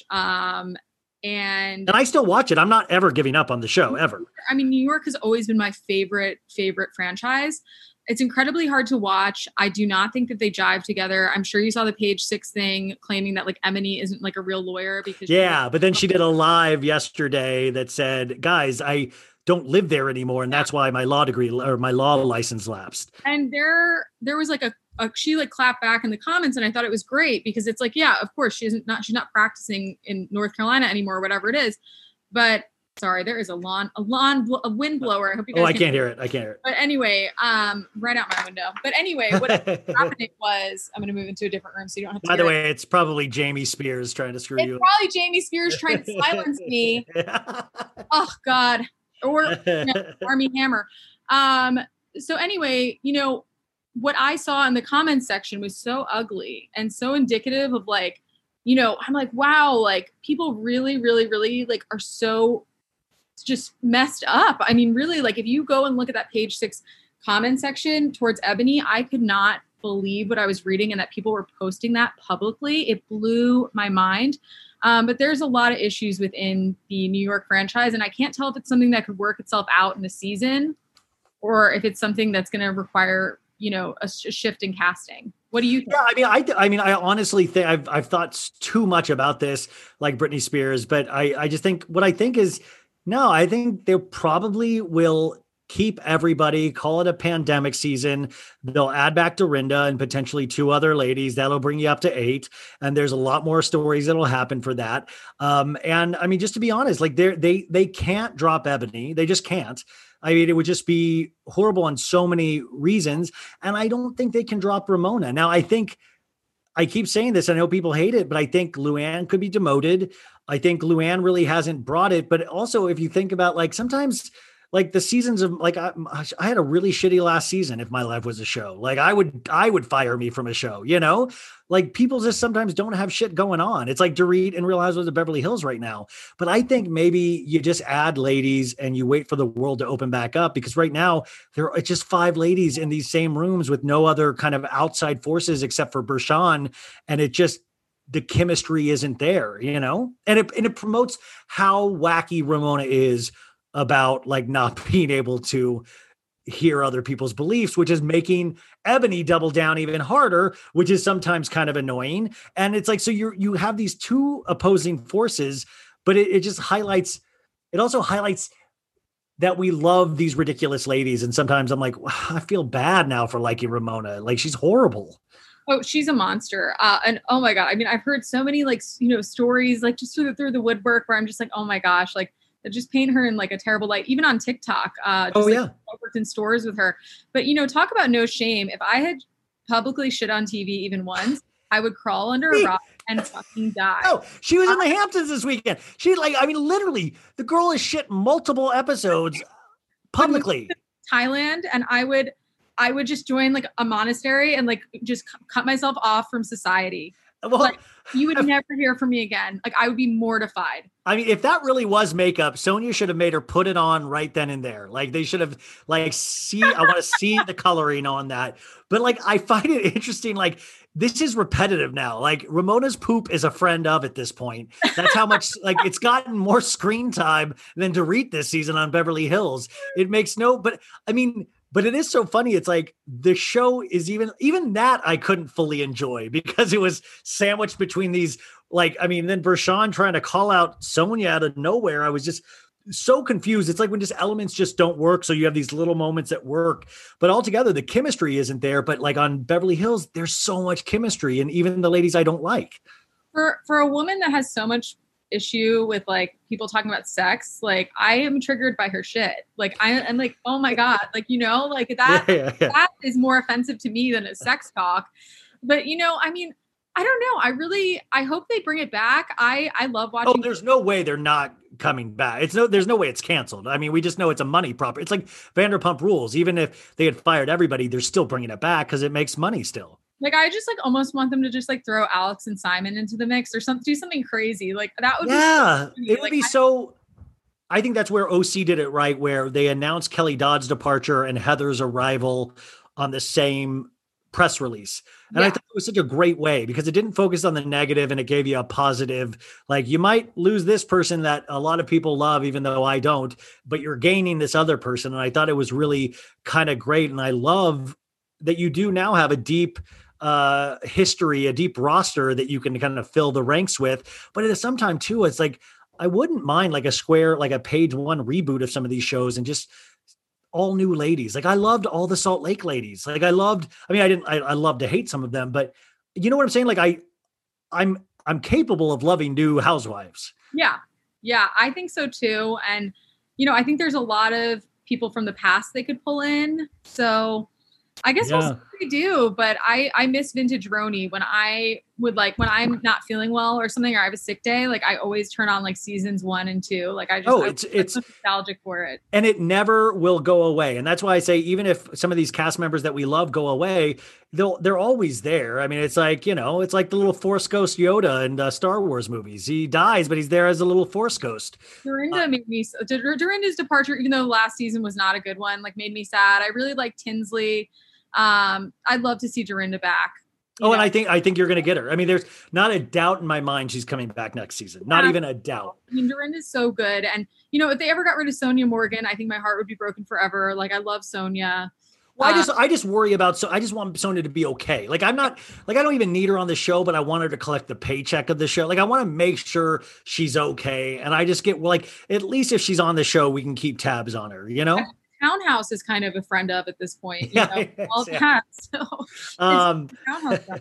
God, we should possibly rent it from. That's another. They did put it on the market at one point, and I said, if each one of the Bravo fans gives me $10,000, we can get it. I think we should do it. Like I'll do I get however much time there a year. I'll be there. Yeah. It's like this man built Bravo fans out of $12.2 million. It can be, with BravoCon, what Bravo Ducking Bravo was saying to me is instead of how the TikTokers have the Sway house, which is like a house all the TikTokers live in. Oh yeah. Meme house. The Bravo house with all the Bravo accounts. And so maybe we should just all go in on Sonia Morgan. That would be dope. Actually. I mean, that would be amazing. I'm sure Harry Dubin would let you stay with him too. If you're looking for a place, I'm sure Harry Dubin would let you stay with him as well. Oh, if you're looking for a place. I mean, listen, I might just go to the Regency and try to pick up Tom. Exactly. That's where I'm going to be. Wait, and last question. Why the Zen Blonde? Why Zen Blonde? I know you're blonde, but why? I started it when I was starting meditation teacher training, and it was literally a meditation account. So when I tell you. Oh, you teach meditation? I'm trained to. I studied meditation around the world. I made the nun joke. I did actually temporarily ordained as a nun once and shave my head.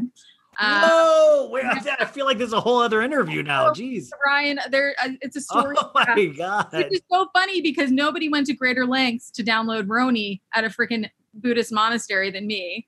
So I have sides to me, but I think during the pandemic, I definitely leaned into my diversion of pop culture a little bit more than being in another meditation retreat over this time. Wow. But yeah, I think it all kind of stemmed from that. I was just really trying to stick to meditation, and literally 5 years ago. And then I just started posting Bravo stuff on the account. And I'm telling you, there's some people that have reached out to me and they're like, what happened to the meditation stuff? And I'm like, you know what? Just allow me to be both things. Okay. I do. Yeah. I mean, I did the TM classes in Los Angeles, and I do my meditation in the morning. I'm supposed to do it in the morning, in the evening, and I only do it in the morning. But it sometimes does help quiet down all of the voices I have inside me now from all of the different pop culture figures, Yeah. I mean, Danny Pellegrino always does those cool downs at the end. And I'm like, they really do relax me. And, I think I have this frenetic energy with the Bravo. Oh, stuff. I'm completely frenetic. Yeah. My private side is on the side, I'm doing a sound bath and doing Reiki and all these other things that I just don't really publicize more because I'm it's just my thing that I do. That's awesome. On the side. Well, this was a delight. Everybody said this would be amazing, and it was. Thank you so much for spending so much time with us. I know you have to go to work now, which is just, I'm sorry for you that you have to do that. And but thank you for spending this much time. You guys, you already follow her on TikTok, but if you don't, it's at the Zen Blonde on TikTok and at the Zen Blonde on Instagram. Now, she's got 200,000 followers on TikTok. So go follow her on Instagram so we can get that number up, even though I'm sure she's inundated with so many followers already, but we got to support everywhere. And she is doing some amazing work. So please always support the Zen Blonde, and we will, we'll talk to you very soon. Thanks so much, Ryan. Thank you for having me. No problem. 5, 4. Betches.